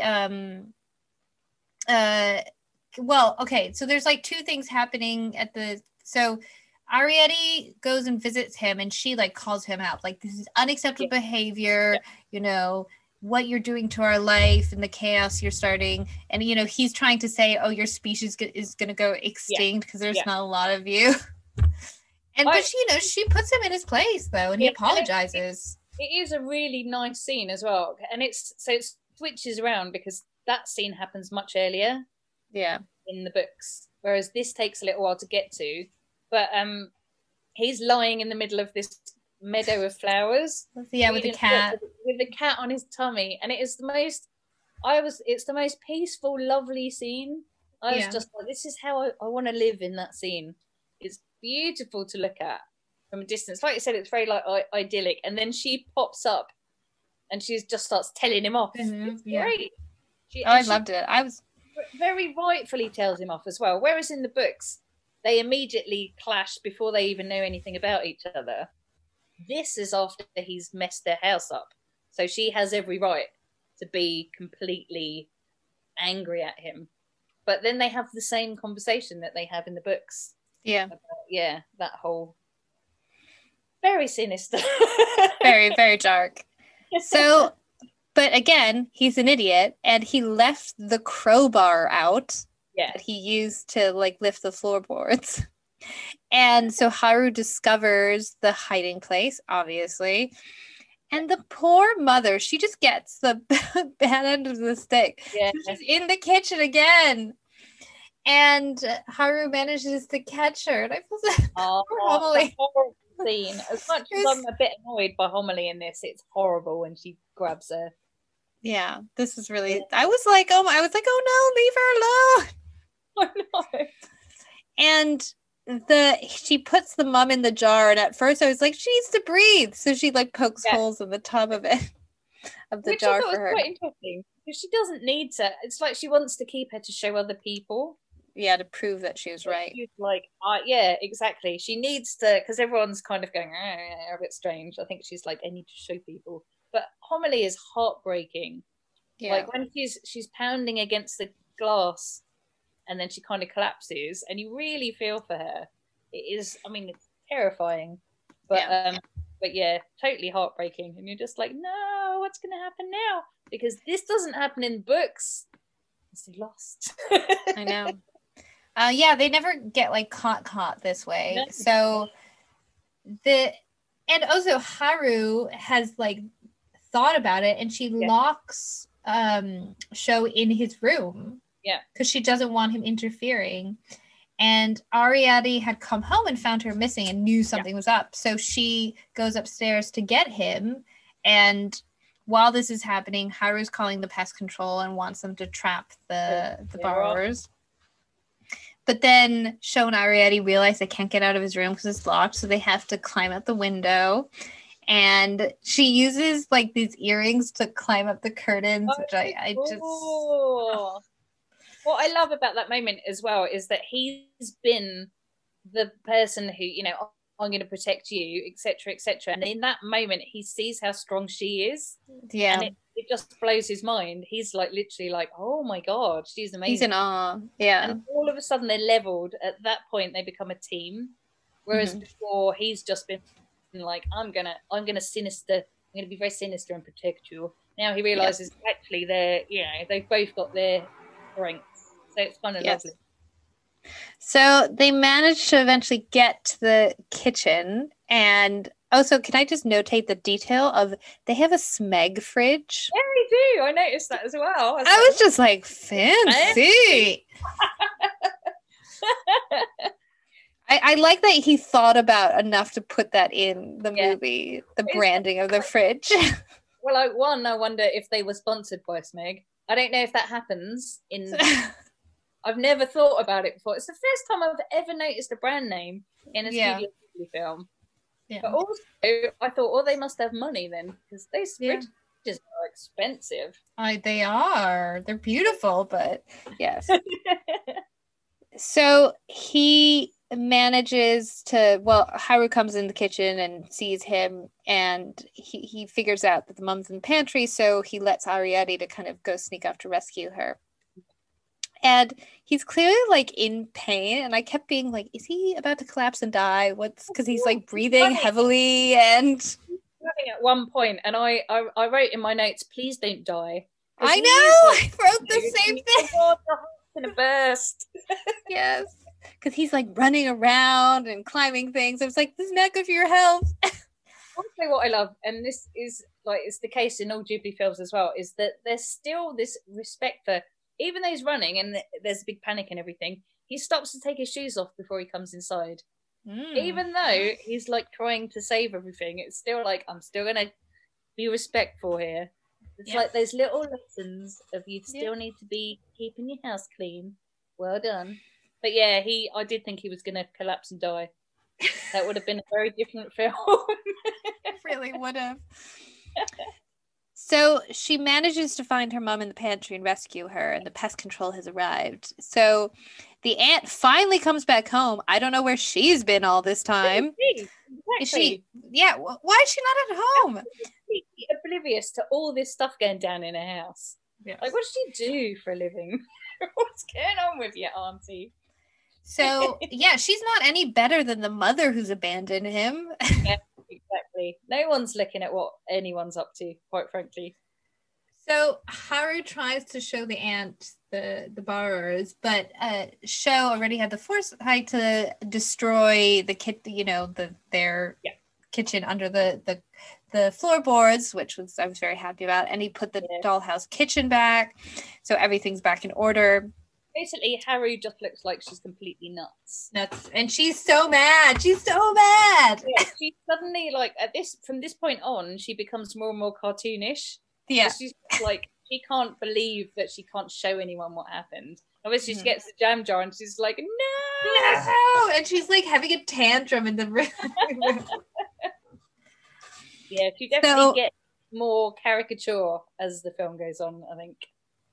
And Sho and his aunt kind of have a conversation about it, and he's like, I thought I would love to be able to see them. And the aunt is sort of like, kind of admits that he saw them, and then he second guesses himself and he's like, oh, if I saw them, then and then she's like, well.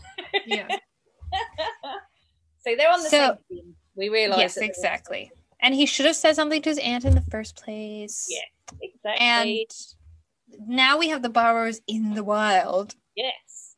So they're outside, and she sees the cat with its like glowing eyes, coming out the bushes. Honestly, see, when they were outside, I know they're trying to make it like as scary as possible. Like a raccoon walks past. Yeah. Oh yeah, I forgot about that. It's totally terrifying. In the same way, it's got the glowy eyes, but it's like trying to kind of show us that there's danger in the outside world. That raccoon is horrifying. It's just like, and then the cat with the glowing eyes as well. You think the cat was trying to eat her earlier on. Yeah. And Sho was holding it back. So you just immediately assume it's going to give it another go and try and I just flashed back to maybe having read something that the raccoon is from Pompoko. Yes, so that's a reference to that. I remember reading something about the raccoon being... I love an Easter egg. Yes. Ghibli is the king of Easter eggs. Totally. I love it. Absolutely. So the cat and them have sort of like a bonding, her and they have like a bonding moment. Like the cat's like, I'm not going to eat you. And it's like he his eyes change and he has like a grudging respect for her.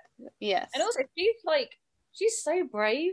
There's no point where she's just completely freaked out. She's like standing in front of this big old thing that was trying to eat her, and she totally stands up to it. It is like a lovely moment.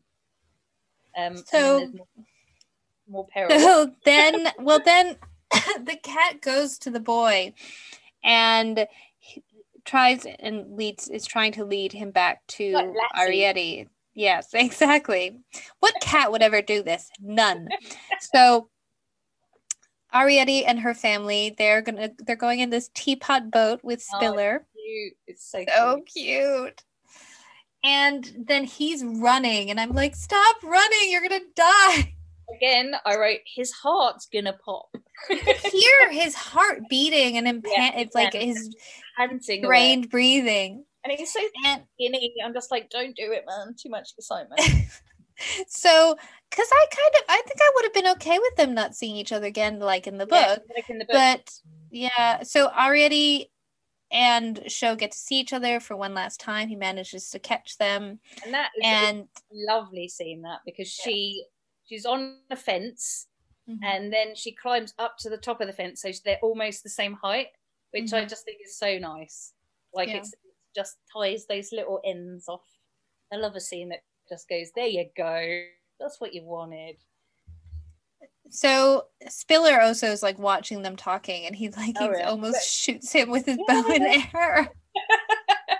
You're jealous, aren't you, Spiller? He is jealous. He does a little bow and arrow pull, doesn't he? And then he's like, nah, I think he's all right. He's quite a muscular little guy. He's got guns. Yes. So they have their little like bonding goodbye moment, and he's like, picks a little up. I know, and he's like, you'll always be a part of my life, and he gives her this sugar cube, and she gives him her hair clip. Yeah, and he says to her, "You give me the courage to live." And yes. Okay then. Yeah. Yeah. Also, Arrietty reaches out and touches the cat's nose. And that's like, I may need a heart transplant after this film. Yes. Because that got me. I was just like, it's so sweet. And the cat's eyes roll back like, That is a happy cat. But yeah, it's super sweet. And that's pretty much the movie. You watch them for a bit, like the end credits is them going down the river in the teapot, which is quite nice. You've got like the sunrise, kind of the sun coming up, and it's like the first moment of her being out in the real world. Yeah. And I suppose like she's not a borrower anymore because they're going to be making their own things. Yeah. There was one point like just before all of it happened where they were sitting down around a little fire and they were eating cheese on toast and it looked so good. I got up and made myself cheese on toast after I watched this film. You did? Ooh, yeah. No, I want cheese on toast. Honestly, I'll do that after this. The food in Studio Ghibli films is so good. So nice. I was inspired by the cheese. I assume it was cheese on toast. Hard to tell when it's that small. Yeah, that tiny. I'm not sure what they were using. Yes, there are a lot of like shots of food making in this movie that make you quite hungry. Always. There's a good soup at one point as well. And then I saw on YouTube somebody's been making all of the food from Studio Ghibli stuff. So I was quite tempted by that. I was like, oh. You know there's a Studio Ghibli cookbook? Really? But I don't think it's available I saw it advertised somewhere, and then I was like pissed off because it's French. It's like a French publisher who's doing it. Cookbook, like with the recipes for, what. I'd love to make the food from because it all looks so lovely. Yeah. See if I can find it. I'll send you the link to it because it looks. I mean, because we both know enough French that it would be. Oh yeah, les recettes du film du Studio Ghibli. I mean. Okay. So it looks super cute. What a good idea. I mean, every Studio Ghibli film has such good food. Even there's the bit at the end where Spiller he gives her a raspberry. Yeah. Oh yes, I want a raspberry. Don't look at her when he's doing it. So he carries on looking forward, but he puts his hand out to the one side, and then she takes it, and you're like, oh, they're gonna be friends. I think they're trying to establish there that she's got more family now, which is nice. Exactly. There's more Barrows. What does he say? Because she asked him like, how many other Barrows have you seen? And what does he does? It does this like weird hand symbol. He can't count really. He counts on his fingers, and then he says 3. But then you don't know if he's counted like more than 3 on his hand. Yeah. So who knows? I'm not really sure, but the fact that the dad managed to run into him does mean that there are others close by. Yeah, exactly. And it's a much more hopeful, ties everything up ending than the book where you're like, I don't know what happened there. Well, I mean, the book, there's more books, so you do find out. Whereas this film was definitely not intended, I don't think, to be any heavy sequels. No, or anything. I feel like they definitely say, I mean, it's like, and they all lived happily ever after at some point or another, things will be okay. I mean, the door is open, obviously, for them to have more, but it doesn't need more. Whereas in the book, you're like, oh, but what happened? Did it really happen? Etc. etc. But I mean, it's a lovely film. It is. It's just nice. I'm finding with this series that we're doing that every time I'm watching a Studio Ghibli film, no matter if I've seen it a few times before or just like once or twice, I totally fall in love with it again. Yeah. Because, like, you're, especially having read the book, so you're looking for the differences. So I guess you're paying more attention to it as well. But they're always so delightful to return to. And you can tell that they're working hard to honor the text, which is the problem I have found with doing this series, that a lot of times people don't care about the source material. Yeah, I think this is, I mean, we already know from being fans of Studio Ghibli that they're always going to be respectful of, you know, like their own arts. So it makes sense that their source material is always going to be something that they really care about. I mean, 40 years of thinking, I think we should make this film. That's a lot of planning and caring. And then, you know, they come out, it was such a successful film. I think, scrolling back through my facts, 145 million. At the time of in 2012, it was the fourth highest grossing anime in the US, and the highest one that wasn't based on a game. So I know. I have no idea. It's a weird statistic, but yeah. That means that it did better than Ponyo, and Ponyo did amazingly well. Yeah. So it was, I think, people love little people stories. But also possibly because the Borrower's book was so popular as well, that people knew the story already, or at least even if they didn't know the story, they knew what it was about. It was about tiny people in a big world. But that's impressive for a Ghibli film, let alone, you know. I would love to know what his library of books and things that he wants to adapt. Like, what is his reading list? I want to know what he reads and what he's into. Absolutely. And there's a lot of, it's funny because a lot of the books that I love, like I've read Howl's Moving Castle before when I was younger, and Burroughs when I was younger. Is there a lot of very well-loved British kind of books as well?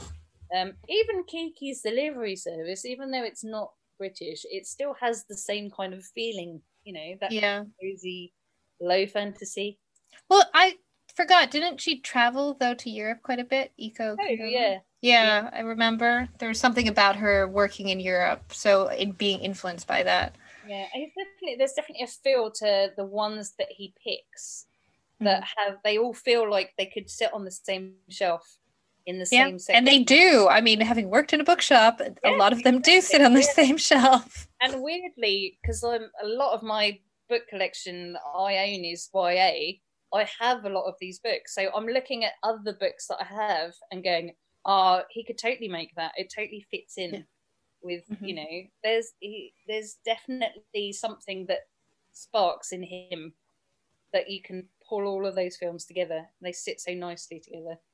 There's no massively huge drama. I've managed to, like, I have like a little shelf with the ones that we're going to do eventually. And all of them, you could kind of see them together. They fit in a certain genre that you see that's what he feels kindred to. And it almost feels like you could get in a car outside of the house where Arietti lives and drive a little way to where Kiki is. Yeah. And then in the background of that, you'd see Howl's Moving Castle walking across in the, you know, in the mountain range in the distance. Like, they feel like part of the same universe. It's kind of lovely. Yeah. And I don't think that's just the fact that it's from the same studio. There's definitely something that you know, like, rings a bell in him, resonates with him, that, makes it very Ghibli indeed. But they're just also lovely. I'd absolutely live in any of the films that we've done so far. And I feel, you know, in this, like, you know, we're asking the question, is this a good adaptation? And I really do think, even though there are lots of changes to the setting and sort of what are the stakes in the story, I think the heart of what the charm of the Borrowers is very much there. Yeah. And the inventiveness, like in the books, that feeling of what if, you know, what if you were really tiny? What if these were the things that you needed to use and to make a life? That is very strong in the books and very strong in the film as well. They feel like the same thing, even though the stories and the characters are slightly different. They're the same at the heart of things, definitely.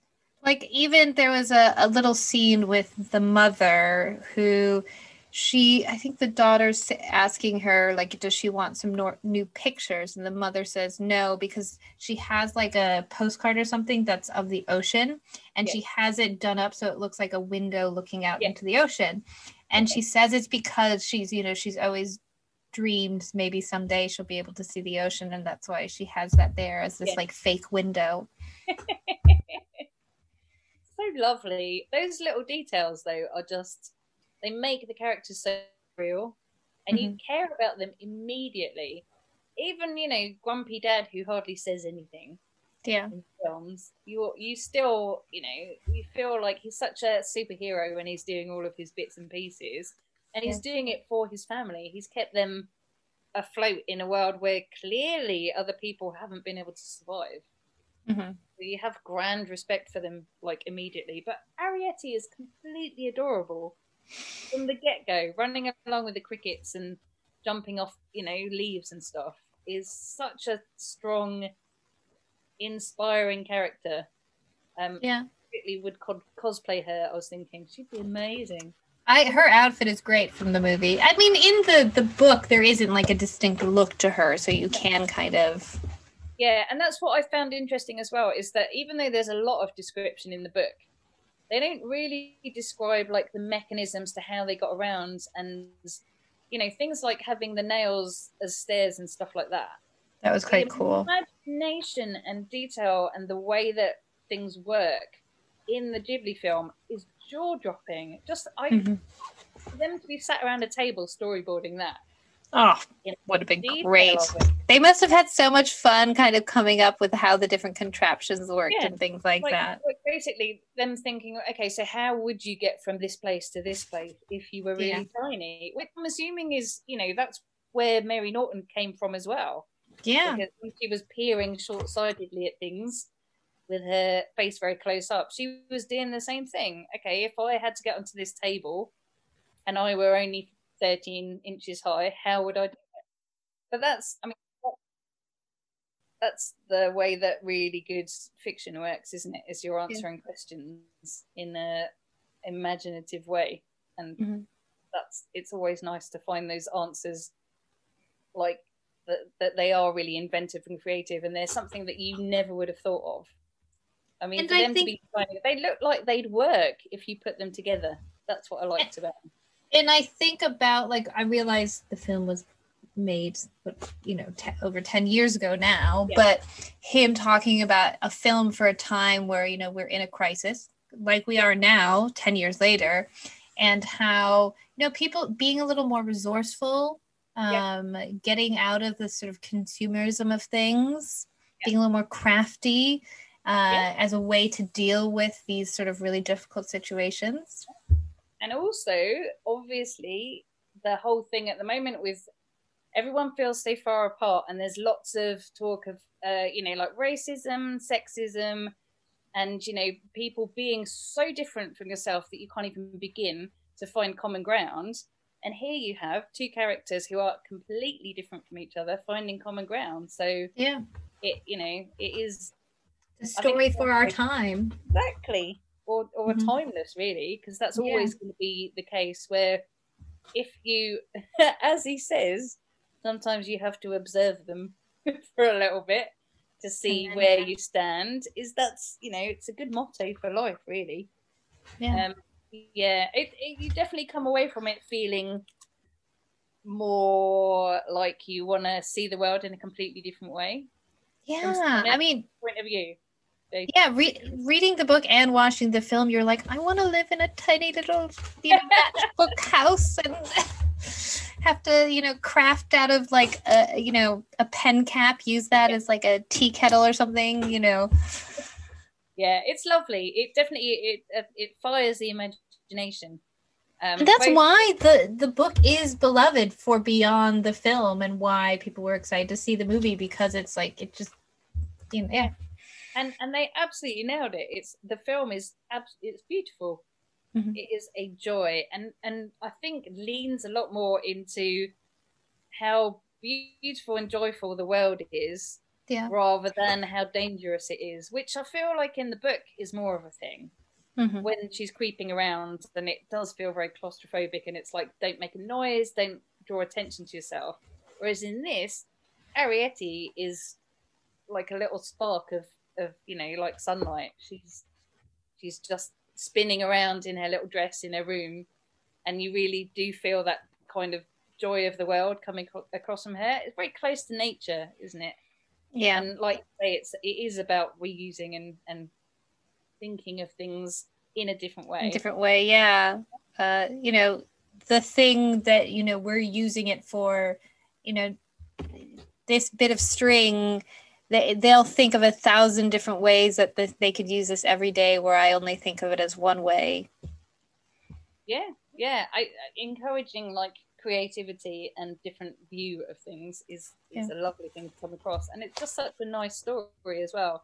And it's not wildly dramatic. It doesn't slap people in the face. Again, with all Ghibli, it's gently entertaining, in a way that you don't feel like your heart will pop. Bless him. I hope it all went all right. I'm sure it did. For our show. Yeah. His heart operation. If we're talking about dubs and stuff, so Show is called Show in the Japanese version. Isn't it Sean? Show in the English version, but in the American version, he's of course they could. God forbid they have a name that doesn't sound like Anglo-Saxon. Also, I love that in the British dub, Tom Holland is Show. Yes, I know. In his cinematic debut. And if you have a look on YouTube, I don't know if you've watched it, but there's an interview with him where it's his first, obviously his first set of interviews for a film that he's ever done, and his voice hasn't broken yet. He's so tiny. So are we saying that he owes his career to Studio Ghibli? Well, he does, though. That's where he first got noticed. It's adorable. I highly recommend that everyone immediately go to YouTube and Google Tom Holland's Arrietty interview, because he's just sweet. I wonder if he remembers, like, that's a long time ago. He looks so young. Yeah. It's crazy. That's really fun. I'm actually doing a Tom Holland one at the end of the month. Cherry is his new movie. Very dark though. All right. Should we do our rose and thorns of the good and bad of both of them? I find it really hard to do that. I know, but you gotta, not everything's perfect.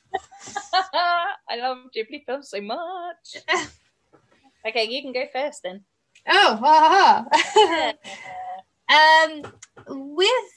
With the book, I suppose, I love the details. It is how they describe the minute and such a, making it so much more than we as big humans, big people see them as, and just make me kind of excited about things more so than like this piece of string. I'm so excited about this piece of string now.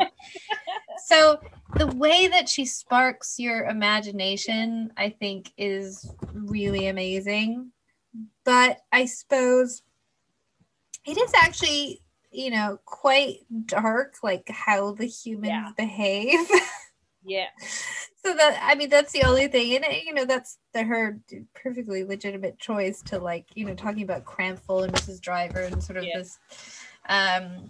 It would have been nice to have a little more of a trying to understand each other moment of the humans, but you know, and the fact that they kind of just disappear, which I think is quite a good sort of ending to get people reading other books. But yeah, so there's that. And then with the film, I just, he captures what the imagination of the books are, and just obsessing over the little things and just making you like kind of want to enter into those tiny little spaces, and you're just like, oh, this is so amazing and delicious. So I think he really hit that spot on. And I would say that I kind of wanted a little bit more maybe out of the boy's character. I agree. I just think he, you know, and I get it's a kid's film, so it's sort of like it depends on the level of depth you really want to give to it, but I think having a little bit more about him and his personality.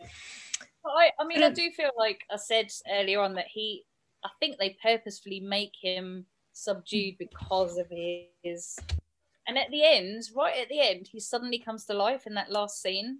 Yeah, he has facial expression. It's the first time he does. Even throughout all of he's so low key and muted. Yeah, throughout it. But you do actually no. I'm gonna change my answer. I don't care about the boy.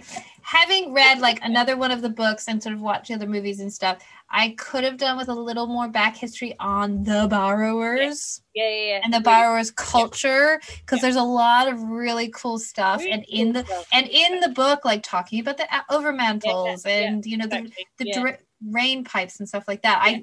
That history of the borrowers I thought is really cool. It is a big mystery, and they don't address it. They really don't. So no, I mean the only scene is when he talks about like the two families, but he barely describes them. And you really don't know much about Spiller, whereas like in the books they talk about like his you know why he lives outside and stuff like that. So knowing about the different types of little people, it definitely there's a big old gap there, isn't there? Yeah, but then I think like he does tend to do that and not explain things a lot. Leave gaps for people to fill. Yes. Okay, so your turn. Okay, so book. I think with the books, in the same way as you, I think like the imagination behind it is totally incredible. She really like puts you in the world. Like not just in that you can see it, which is what you know most books do, but you can smell it, you can taste it. It really does like come across as you know you live in it, and it does I think come across as quite claustrophobic and shadowy. It's definitely a darker thing. The book is definitely darker, but I kind of like love it for that, and that it is such a big world. So like you say with all the families and stuff like that, that's a really nice thing because it gives you a whole different perspective on your own house. You immediately just think, wow, I'm seeing, like you say, a piece of string or you know like a rubber band or something as something completely with 100 million different uses. So it's so inventive, and the tone of it is so cozy and story-like. You know, it sounds like the kind of thing that you would want to be all cozy and listen to. So I just love that. It's not talking down to you, it's letting you wander around in that world. So I love that. But I'm trying to think of a bad thing to say about the book. Hard. I'm not in love with the fact that it was so confusing as to the narrators and stuff. Like in the afterwards, in here it says, she said she knows it's confusing, but she thinks kids will get it.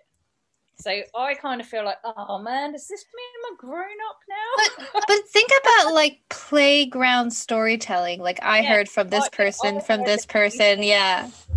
Like when you're a kid, that's how you gossip like that though. And I love the fact that she has like left gaps to fill. Yeah. But I just like as a beginning, I found that slightly confusing to start off with. And for me, like the first line of books is super important to me. I often pick a book up and I'll read the first line, and if it doesn't really grab me, I'm not 100% in. That's a terrible thing to say, but first lines are so important. So I was a bit thrown by that. I did kind of think, what? And I had to read it through a couple of times, and I was like, okay, I think I see where you're going. But I loved it. So in general, it's just, if I have to pick at something, and you do make us do this every time. Because we have to think critically about these works. Exactly. And film, my rose would be the inventions. Oh my God. Every single little thing was just, like, in particular, how they get up on that lift was super cool. But I also love that when Arrietty found the pin, she immediately, like, used it as a sword.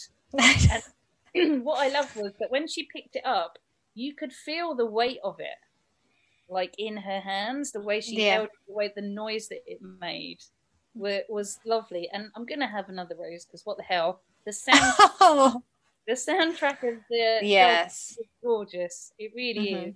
It's not overbearing in any way.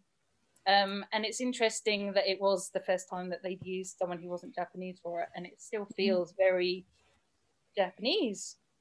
Yeah. And on Thorn. Yeah, I feel like it again, like you said, I think it would have been good to have some kind of more of a finding out about the other borrowers. I think it did feel very isolated. But also, I would say with Haru, is that normally when there's someone bad in a Ghibli film, they give them a little bit of redemption or some kind of... She didn't get any. She didn't get any, and they kind of like left her as just like a crazy person. And I feel that's like a bit of a shame. We never, because she became more and more cartoonish, we never really connected with her at any point. It's true. And even, I mean, the worst people in some of the other films, we kind of like go, oh, well, you can see where they're coming from, or they've got like a sister who's nice, and then you kind of like... Well, even with like Porco Rosso, which we did as the last one, all the villains we ended up liking at the end. Exactly. Whereas I think this is the first time I felt like, oh, is that just a genuinely bad person? I didn't think those existed in Ghibli. Yeah. And in the books, you can see that she's been through some stuff. She's lost friends. Yeah. So that's why she's like that. But I did feel like they left her floundering a little bit, holding her empty jam jar. Yeah, I thought you were gonna say Homily. You wish they added a bit more depth to her. No, I mean, I do, but she was still good. Yeah. And also, although I haven't watched any of the dubs, I'm tempted to watch the English one, because apparently it's really good. That's the one they recommend, the English one. And I mean, tiny Tom Holland, but also what's her name? There's a few other good ones. Saoirse Ronan is So Arrietty. She's amazing, and actually, she kind of looks like Arrietty. She does. So in my head, I'm like, she would be perfect. So I'm quite tempted to watch that. I can't remember who plays Homily in the British one, but I know in the American one, it's Amy Poehler who plays Homily. I'm not sure I actually see that. And weirdly, this is very odd, Will Arnett plays Pod. No, I do not see that. That is an awful casting choice. He's not meant to be a funny character. Like, he has 5 lines. What is Will Arnett going to do with that? I mean, I'm in my head, I'm thinking, okay, so he did BoJack Horseman, who was not funny, funny, like deadpan funny. So maybe, but it's still a weird choice. But he's not even deadpan funny in the movie. No. Also, there's an interesting thing that I saw where Homily, the animation of Homily in the film, is very similar to the actress who played someone in Bride of Frankenstein, like the old version. Yeah. Okay. Yeah, and there's a video of her doing a certain bit where she's screaming, where she's almost exactly like Homily. So I do wonder if there was inspiration there. She looks very similar to her as well. Okay. I mean, yeah, I'm sure they're using like video references to... But yeah, I think definitely the British dub sounds like it might be worth a watch. And I never want to watch dub stuff, but it's a strong cast, I think. Mm-hmm. I probably won't. No, I mean, we have other films to watch. We do. But also I wonder if, because Sho was so deadpan in the Japanese one, I wonder if Tom Holland gives him a little bit more life. Yeah, so, that's true. It's a little more. And you can't change the animation, can you? So, well, somehow Disney manages to figure out how to do it. God, they're awful. It just like gives me further like I'm not a fan of Disney. No. I know, like I have a complicated relationship with them. Yes, I think we find. But, like all in all, I would say that from like book to screen, this was damn good. Either side of it was really good. They're both utterly delightful, and I definitely would watch them again. And it is nice because it's a Studio Ghibli one, but non-Hayao Miyazaki. Yeah, I mean, he's involved, but he's always involved to a certain degree. But yeah, and the other person, so Keiko Niwa, who adapted the script. Yeah. She also did The Wizard of Earthsea, which was not our favorite. So I feel like she's redeemed herself slightly. Thank you. She has. Well done. Exactly. She did up on Poppy Hill as well, so she's done some goodies. Yeah. But it's interesting. Yeah. Well, I wonder with Earthsea, because this Goro seems so intensely involved, how much she was working on it versus like this one, the Borrowers, he gave like a rough draft and she kind of just did what she wanted with it. So with that one, it was more on her to write the Borrowers versus Earthsea. Yeah. I don't know. True. Yeah.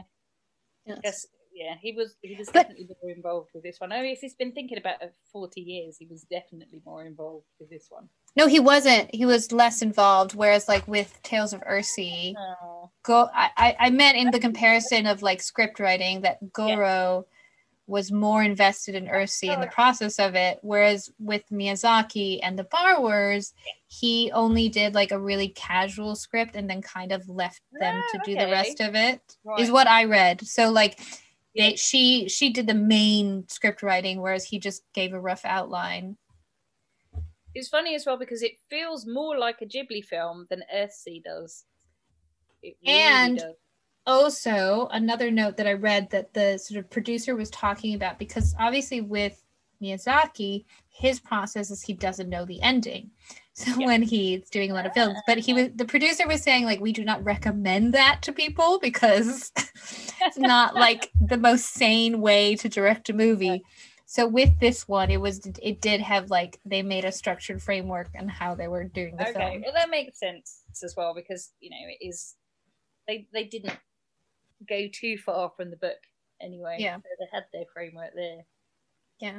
But I mean, the ending is different, obviously. Like, I suppose they could have just left it like as is, like them escaping, and that would have been the book. And then they added that ending with them having the little scene together. So yeah, and it tied it up nicely. And like you say, it meant that they didn't leave the door open for anything else.